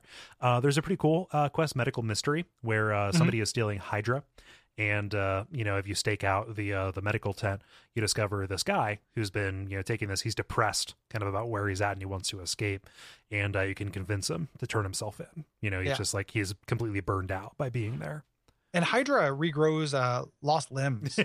So like, that's a weird thing to OD on. Like I was really hoping he would be like a centaur at the end of this. I have all of the arms. I have all the limbs. I'm well armed. Return to Sender is one of the quests that I think what you do is really boring, but the context is what makes it good. Oh, for sure. Because this is a really satisfying ending, but you have to do a lot of running around. Yeah, this is sending you far and wide. Like as far north and as far south and as far kind of west as you're going to go. Yeah. But the radio operator says, yeah, we've got, just basically we need to rotate our codes. We need to do it every once in a while. It feels like somebody is feeding us false information. Can you go there and deliver this? And as you go to these different camps, Delta, Alpha, Foxtrot, you're finding like all these just kind of like weird, just stuff's not adding up. Right. Yes. Like there's a tale of like a Legion trained super mutant who's attacking, and in reality the troops blew themselves up playing with a grenade. Lots of casualties, but everybody's fine. Trained Deathclaw used by the Khans, that's not really true. And everything, aside from this one camp being entirely razed, kind of points back to this one relay guy, Chief Hanlon, who's at Camp Golf, kind of this old resort, who's, signed off on all these false reports that have been passed around. And you have to go confront him. Mm-hmm. Yeah, and he's voiced by Chris Christopherson. Yes. Who is the guy from Blade, the old Wheeler or whatever his name is. Boy, why did I remember that? And you talk to him and you kind of learn his story. And you can find out his story at any time, but he's just really disillusioned with the NCR. And he is actually misdirecting the NCR. He's not like working with the Legion so the Legion will win. Mm-hmm. He wants the NCR to pull out. Yeah, he's trying to make the wasteland seem like crazier and less safe than it is. Yeah, because he's had it with war. Yeah, like when you talk to him, you get his background and stuff. And he's kind of a great character. Like he's really good. At some point, you can say like, okay, that's fine. You can expose him. If you expose him, a radio transmission comes where he broadcasts to everyone, apologizes, and kills himself. Jesus. Which is pretty intense. And then there's another way to convince him not to, doesn't involve him murdering himself. Yeah. Too, I believe. But pretty good. This and all the little details are really interesting. And it gives you an excuse to go all these little like weird camps. Yeah. Really just slipping between them is not that fun. Yeah. Really dangerous in a lot of places too. Like that far west one by the Khans is just covered by Cazadors. Yeah, Cazador City. where the stings are hard and the wings are pretty. Like, oh, won't you please take an antidote? Yep. But yeah, I like this. A lot. I think you put it very well. What you do is bad, but the reason you do it is good. Anywhere I Wander is a little dungeon where you rescue some people that were captured at. I think these are the people who were captured at Nipton. Possibly. That Lucky Old Sun is a major quest. This is where you find Helios 1. There's some NCR people behind it, and kind of going through it, you learn this history of it was held by the Brotherhood. The NCR took it over essentially and ousted them because they were trying to find the secret of this thing. And you get there and you're introduced to my favorite characters, Fantastic. I love Fantastic so much. Fantastic it's like the dialogue from Fantastic is so good where it's like they were just going door to door and asking who was a scientist. I said I had them covered, and he's like, they asked if I had a degree in theoretical physics. I said, man, I got a theoretical degree in physics. He's so confident. Yeah. He's just this stupid young scientist, quote unquote, wearing sunglasses and talking like Christian Slater. He's really good. There's another guy in here too who's a follower guy, and essentially like the way this quest works is you fixing Helios 1 up, going through this place and kind of going through this robot dungeon, starting this generator, fixing these solar panels and the like. If you do the kind of research and dig through here, you find out that you end up having this choice here because Helios 1 was never meant to be like a power plant. Right. It functions as stuff. It's giving kind of minimal power. It's actually a crazy weapon. And you can do a couple different things. You can keep it as a weapon.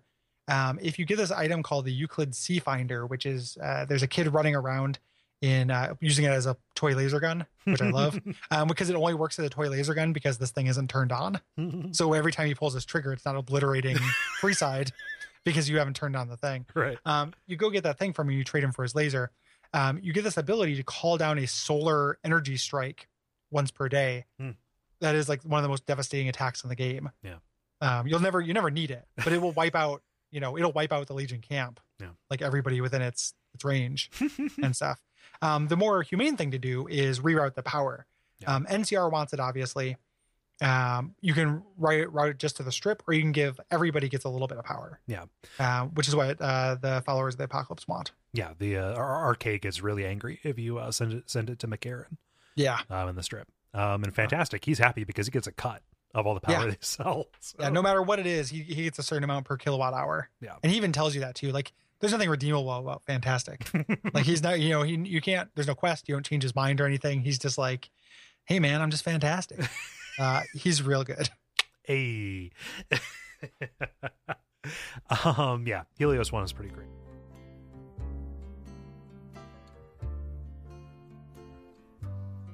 Be sure it's true when you say I love you.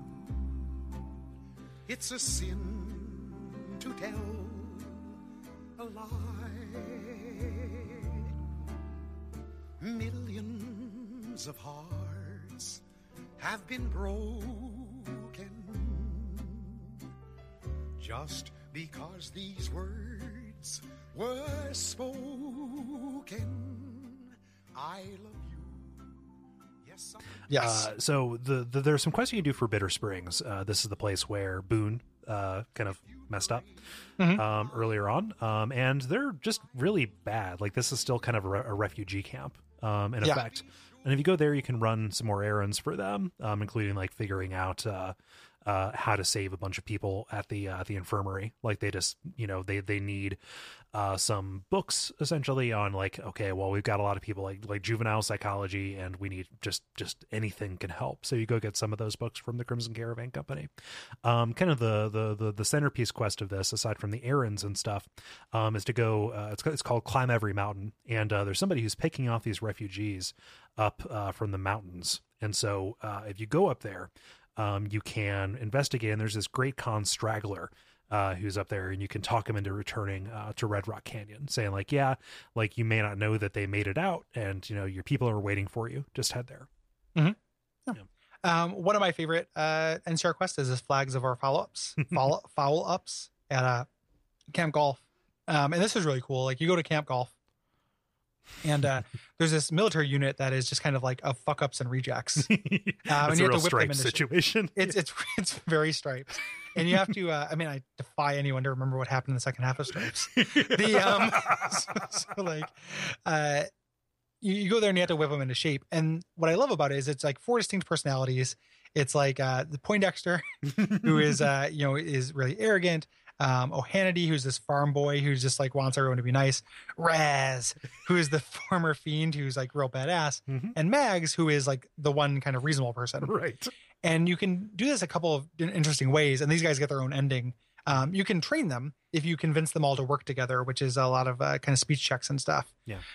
You can also do the shortcut ways, which I love, because Poindexter says like, hey, why don't you just go and fake our grades? Which works. Because Poindexter, he got in the military so we could coast up to a pension. Yeah, talking to him is great because he's like, hey, if I get promoted, I'm going to be where it's dangerous. If I do too badly, I'm going to get washed out. If I just hang out here, I just get, I get to live in the NCR and it's wonderful, which like totally makes sense. And then Raz is just like, yeah, the way that we're going to increase combat effectiveness is with fucking Psycho.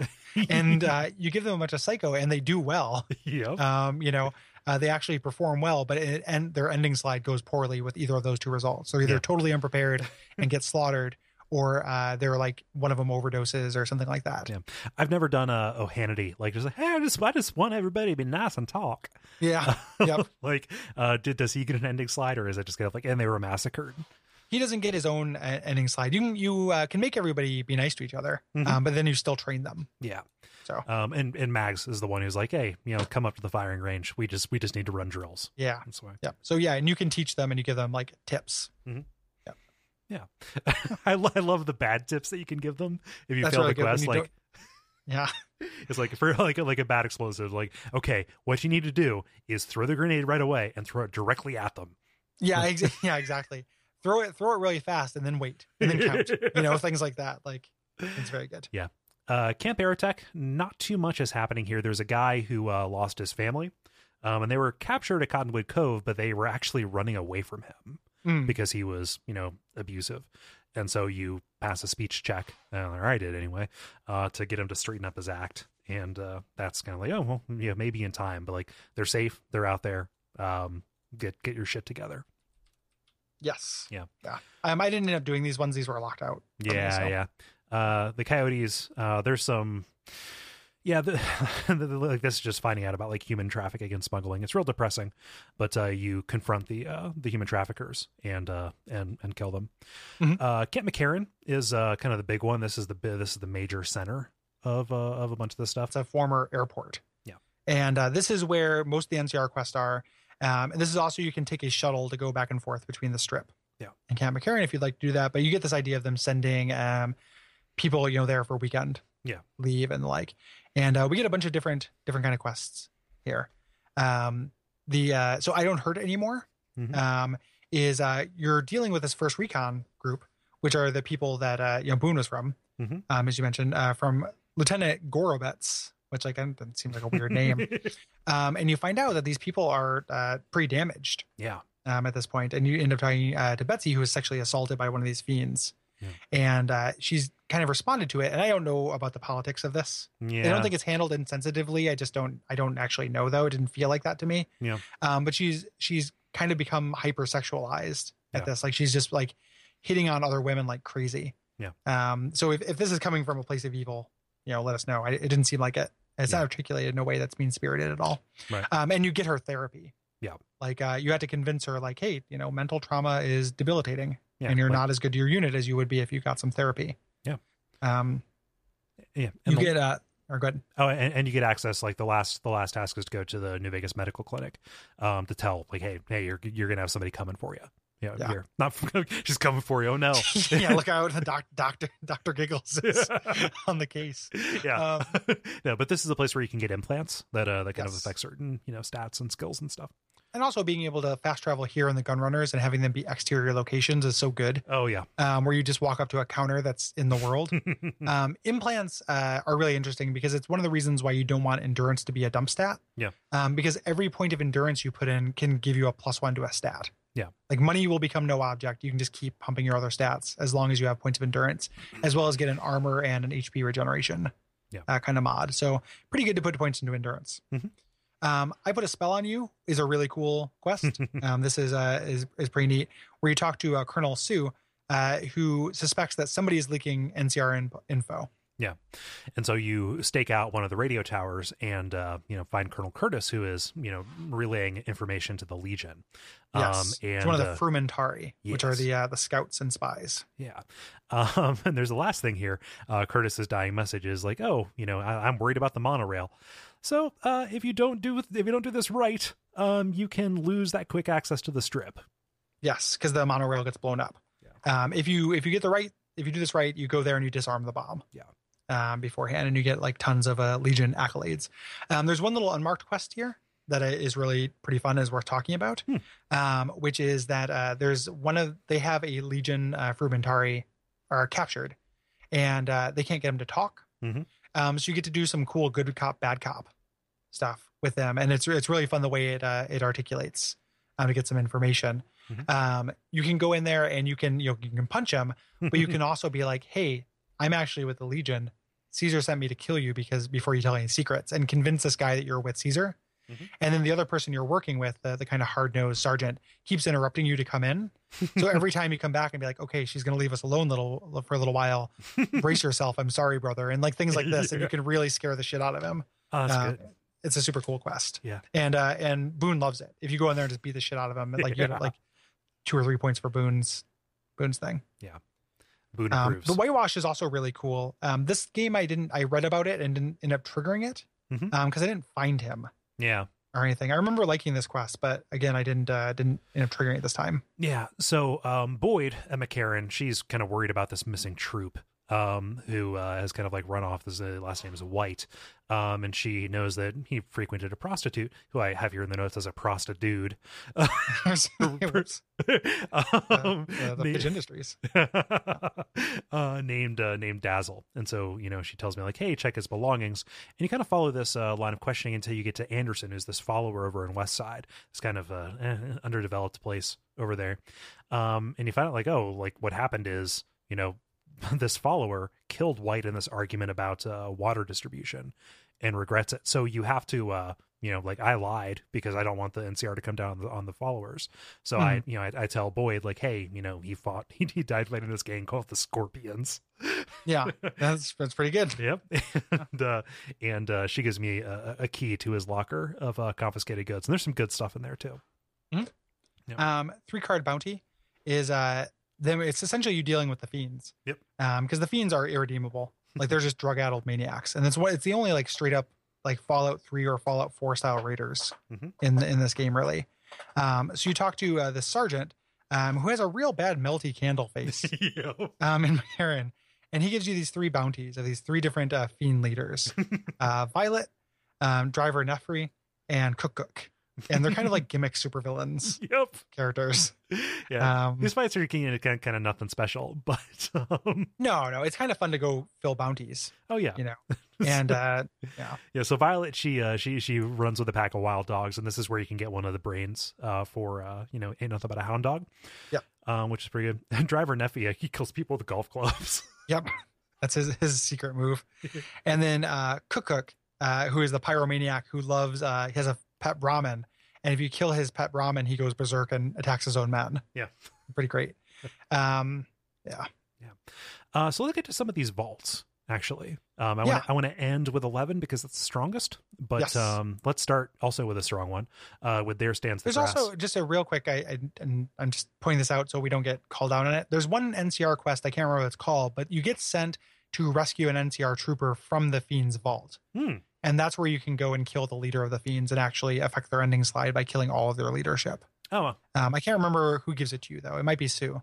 Yeah. But somebody says, like, it might be an unmarked quest, too. It might be a note. You get, but he says, like, hey, he's captured, and you get to go into the Fiend's vault and murder them all. Yeah.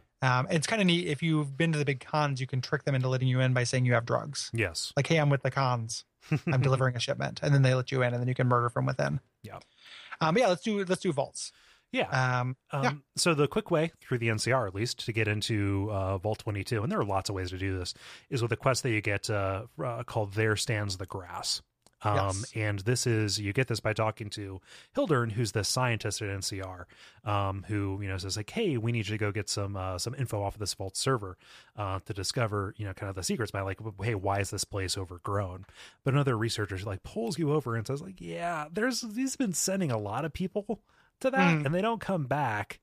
And if you can bring back my friend, this, Keely, this is like, hey, I'll give you something. Like, Hildern doesn't care about her, but here's this. And so you go to Vault 22, which its vault hook is like, oh, this is a place where we bring a lot of plant specimens in, and can we basically get by and survive just off of vegetation? Yes. And fuck you, Morrissey, you cannot. So you go through and you kind of learn the one of the things I love about these Fallout games that use the Oblivion engine is they use the Oblivion style like lush assets to good effect, because we found it with in Fallout 3 with Harold's area, with the Oasis, and here it's just like you go from just kind of desert into this area that is just full of green lush vegetation, and it is really awesome. Yeah. But here you have these mutated like spore people. Yeah. So they were brought down like, oh, we've got some Venus fly traps to handle pests, and oh, we've got this fungus from a place called the Big Empty or Big Mountain that can also handle some of these pests and deal with mites and also turn us into horrible plant monsters, which don't show up on your radar until they attack. Right. Like they are camouflage. It's pretty great. Yeah. These guys are cool. And the idea here is, you eventually find Keely, you get her out, and she's like, hey, you can't give this data to the guy. And I was like, yeah, I can.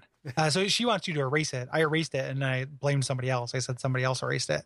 But you end up blowing up part of this to, send this fireball or something like that through the ventilation system. Yeah, you have to do this really difficult kind of task. Oh yeah, like it's horrible to survive this. Like, I end up having to chem up, and like there's a place you can get to get behind a door, but like she floods it. She floods the lower chamber where a lot of this is coming from with gas, and you have to figure out a way to blow this place up without dying yourself. I ended up I talk her out of erasing it by passing a science check saying like, hey, in the right hands this can probably be used to help feed a lot of people, right? And I take it back to Hildern, who's this beep boop logic bot, doesn't care about people at all. And, he assures me they're not going to make the same mistakes. They will. Yes. They probably will. However, it seems like, food in the waste, like it's worth study. Just this isn't the guy for it, but it's a cool vault. It's visually interesting and fun to work through. The next vault I don't like as much. Yeah, this is the one like we talked about, like, oh, it's just a regular vault. You're fighting a lot of ghouls and radiation. Yeah, like there's a pretty neat choice at the end of it, especially if you're doing the Hard Luck Blues quest. Again, getting at it from the NCR angle, but the NCR sharecropper farm is getting radiation from the groundwater, and Vault 34 is kind of the nearest culprit. And so you fight through this, and this is the place again that has all the weapons and stuff. This is some of the best light armor you can get outside of Dead Money, is to get their security armor. And if you fight your way down beneath the to the reactor room, you can get to this terminal and decide, okay, well, there's a family trapped in the very center of this, like the 5 remaining members or whatever. Okay, you can either shut off the generator and trap them forever, or set them free and doom this basically the best cropland in the area. Yeah. Which is cool. Like that part actually is pretty neat. Yeah. You make your choice there. It is connected to a couple different quests, but it's also something you can just kind of stumble upon. Yeah. The other 2 vaults that we real quick before we talk about the money vault, one of them is the casino vault, which we talked about. The other one, the powder gangers have taken up residence in. I can't remember the gimmick to that vault, but essentially there are fire geckos in the basement and they want you to kill them. Yeah, because everything with the powder gangers is pretty boring. The gimmick to Vault 19 was that they just kind of stayed locked up longer than everybody else did. I think they had like a benevolent dictatorship that actually ended up working on like Vault 101. And they opened up just in time for the powder gangers to come in and say, nope, fuck you.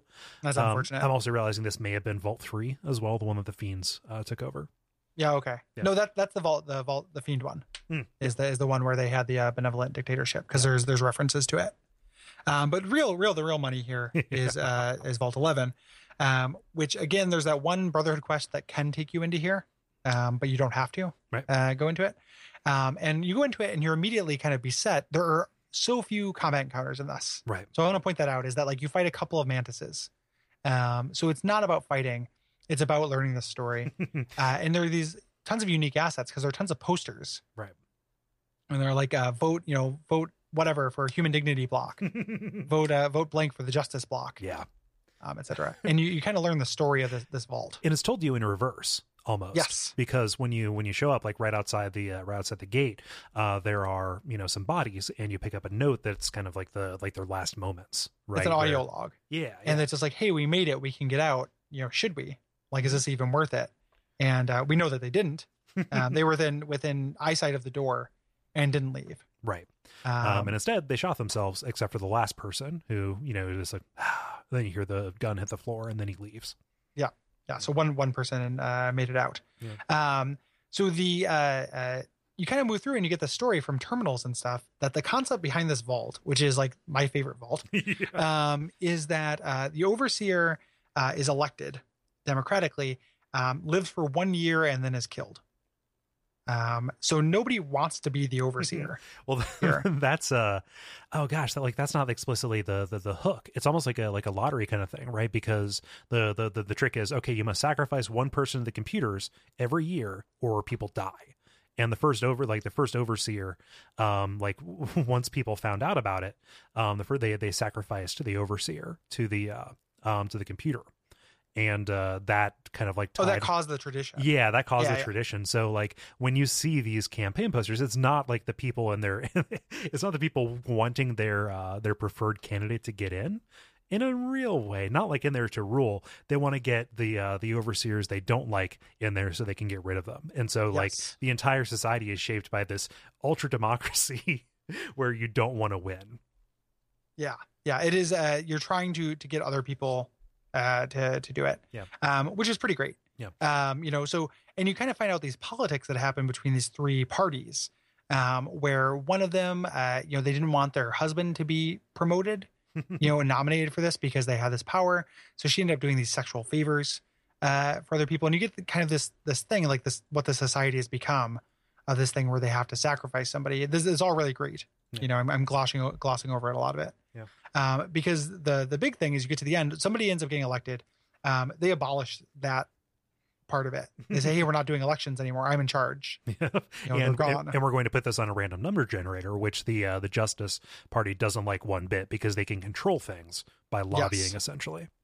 So as you're moving further through, you start seeing like military stuff set up, like sandbags and things. Like there's this struggle. Mm-hmm. Eventually you get down to the end, to the overseer's office, down there, where you put in your code, you go down, and it's like the sacrificial hallway that you get sent down when you take this thing, which this group of people who were involved in this conflict did. Yeah. Like they eventually went down here. They're like, listen, we're all going to go. Yeah. Or they see this thing. They go down there and you get to the end and there's a chair and a bottle of whiskey and a ashtray. So you can sit and watch this film strip. Yeah.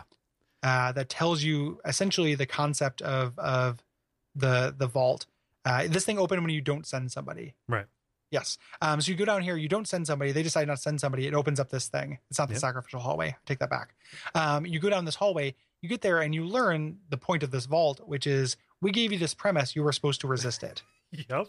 You should not have done this. But everyone in kind of like what's the experiment? I always forget. It's either the Stanford experiment or the Milgram experiment. One of them security guards. The other one is, are you going to hurt somebody because of authority? Yes, it's whatever one of those. Everyone just did it and went along with this for hundreds of years. Yeah, totally. Like to sacrifice so many people and realize like they didn't have to. Like they've been failing the test. Yeah. For this entire time. And like that is what broke these remaining 5 people. They're like, these are people who were born into it probably, and there's kind of like everything is a lie. Yeah. At this point, like, we just questioned it, which is good. Why didn't we question this 1 year ago, 2 years ago, 3 years ago? What have we done like to sacrifice this in order to kind of live up to this thing we didn't have to do? Yeah. Because Vault-Tec is super evil. Yep. And and at the end, for doing this, or as part of it, I can't remember the exact articulation of it because it's been a while since I played this. I did it. I kind of made a beeline here when I restarted the game. The walls open up and there are robots. Yeah. Like death robots. And it's like the combat encounter. Yeah. Here. But like you succeed. Like the thing to do was not to send somebody. Yeah. And then everybody who was left just abandoned it. Like nobody could live there anymore. Right. Nobody could handle it. Really good. Yeah. It's like a classic sci-fi kind of story. That's revealed. It can't be underlined enough. This is told to you in reverse order. Like you see this mystery at the start when you walk in and you see the campaign posters, kind of like, oh, well, this is, obviously there's something about their political system, but like you have to dig in order to find like the deadly hook. Yes. Yeah. It's pretty good. And like it is really, really good. It's one of my favorite video game levels. Yeah. And again, it can't be stressed again. There's no mechanical reward really. Like you get some loot from behind those robots at the bottom. You're really just going to get the bottom of this mystery. So, and that's something I respond to a lot. Like it's a miniature kind of thing. It's like the reason why I like Gone Home so much. Yeah. Like your reward is learning more of the story. Your reward is not, a number going up. Even there's not even a quest assigned to it really. Like that involves getting to the bottom of it, Yeah. You can be there, but there's nothing in that bottom section you need to get. Right. Just so good. Understanding. That's what you want. And that's the New Vegas difference. Yeah. So that's the last of the quests, in areas that we've got here. There's so many more. Like we could have gone into detail on H&H. We could have gone into detail on, even more of these unmarked quests. If we've missed yours, go ahead. Yeah, there's a quest to clear out the death claws from the quarry. They give you that. There's a bunch of those things. Yeah. So we definitely missed a couple. But I think everybody, who's listening to this, we did a pretty good job of talking about most of them, I think. Yeah. If we missed yours, we are sorry. But yeah, I mean, so the nice thing is like these things are scattered around. Like in most of these subheaders, I just kind of took us around in a loop on that, and you're just gonna find them. Like there's stuff that you get locked out of if you choose a particular faction. Again, we didn't talk about Caesar, we didn't talk about the Powder Gangers, but you're gonna like stumble across this, and a common theme is like there are introduction errand quests that get you to go out and see more. Yes. And this whole this whole thing is designed in such a way that just kind of like every new discovery cascades into something else. It is very, very good open world design. Yeah, it is. It's pretty masterful. So we heaped a lot of praise last episode, but that remains, and this episode kind of helps articulate it. Yes, like all the little like premises of these are all interesting. Yeah, even like the kind of trash NCR ones that are just go do a thing. They're little stories between people. Yeah. And that's super cool. Yeah. And, just like the NCR, I was pleasantly surprised with how human the NCR ended up being, especially once you saw people who are within it, but had a very complex relationship with it. Yeah. Absolutely. Really, real good shit. We're not done yet. Again, hopefully you're into this 12 hours of New Vegas talk, because next week we'll be talking about all 4 DLCs, which is kind of crazy. Really early on, when I thought that New Vegas was too new to do an episode on, I was like, we should just do a Watch Out Fireballs episode on Old World Blues. Yeah. And just treat that. And you could. Like it would be like a good 90-minute WAF episode. Yeah. Because we talk about generalities and stuff. We're going to cruise a little bit faster than that, but that's also going to be a meaty chunk, because all 4 of those are at least substantial, even when they're not always super interesting. Yeah. So that'll be the next episode. You possibly still have time to submit responses. We've already got so many, but throw more on the pile, and we will see about putting them in there. But check our social media channels to see, or go to duckfeed.tv/contact and share your experiences with New Vegas. Absolutely. If you want to support the show, head on over to patreon.com/duckfeedtv.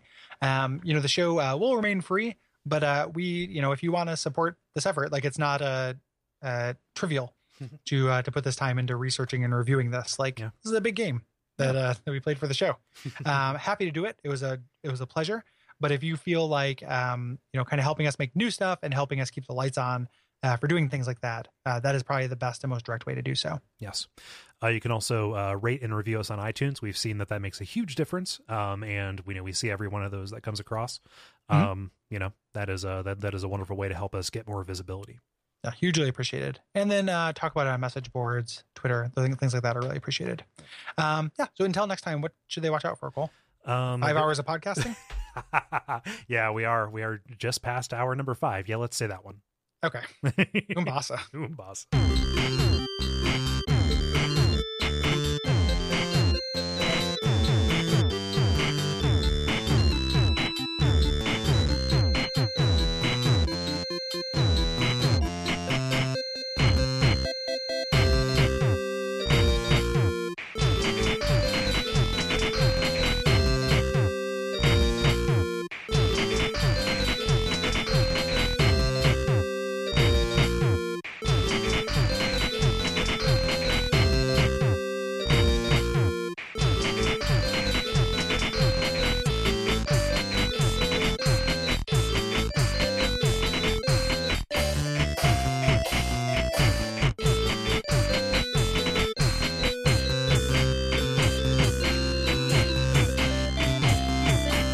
Howdy, citizens. How about a yee-haw for law and order in the fine town of Error, token not found?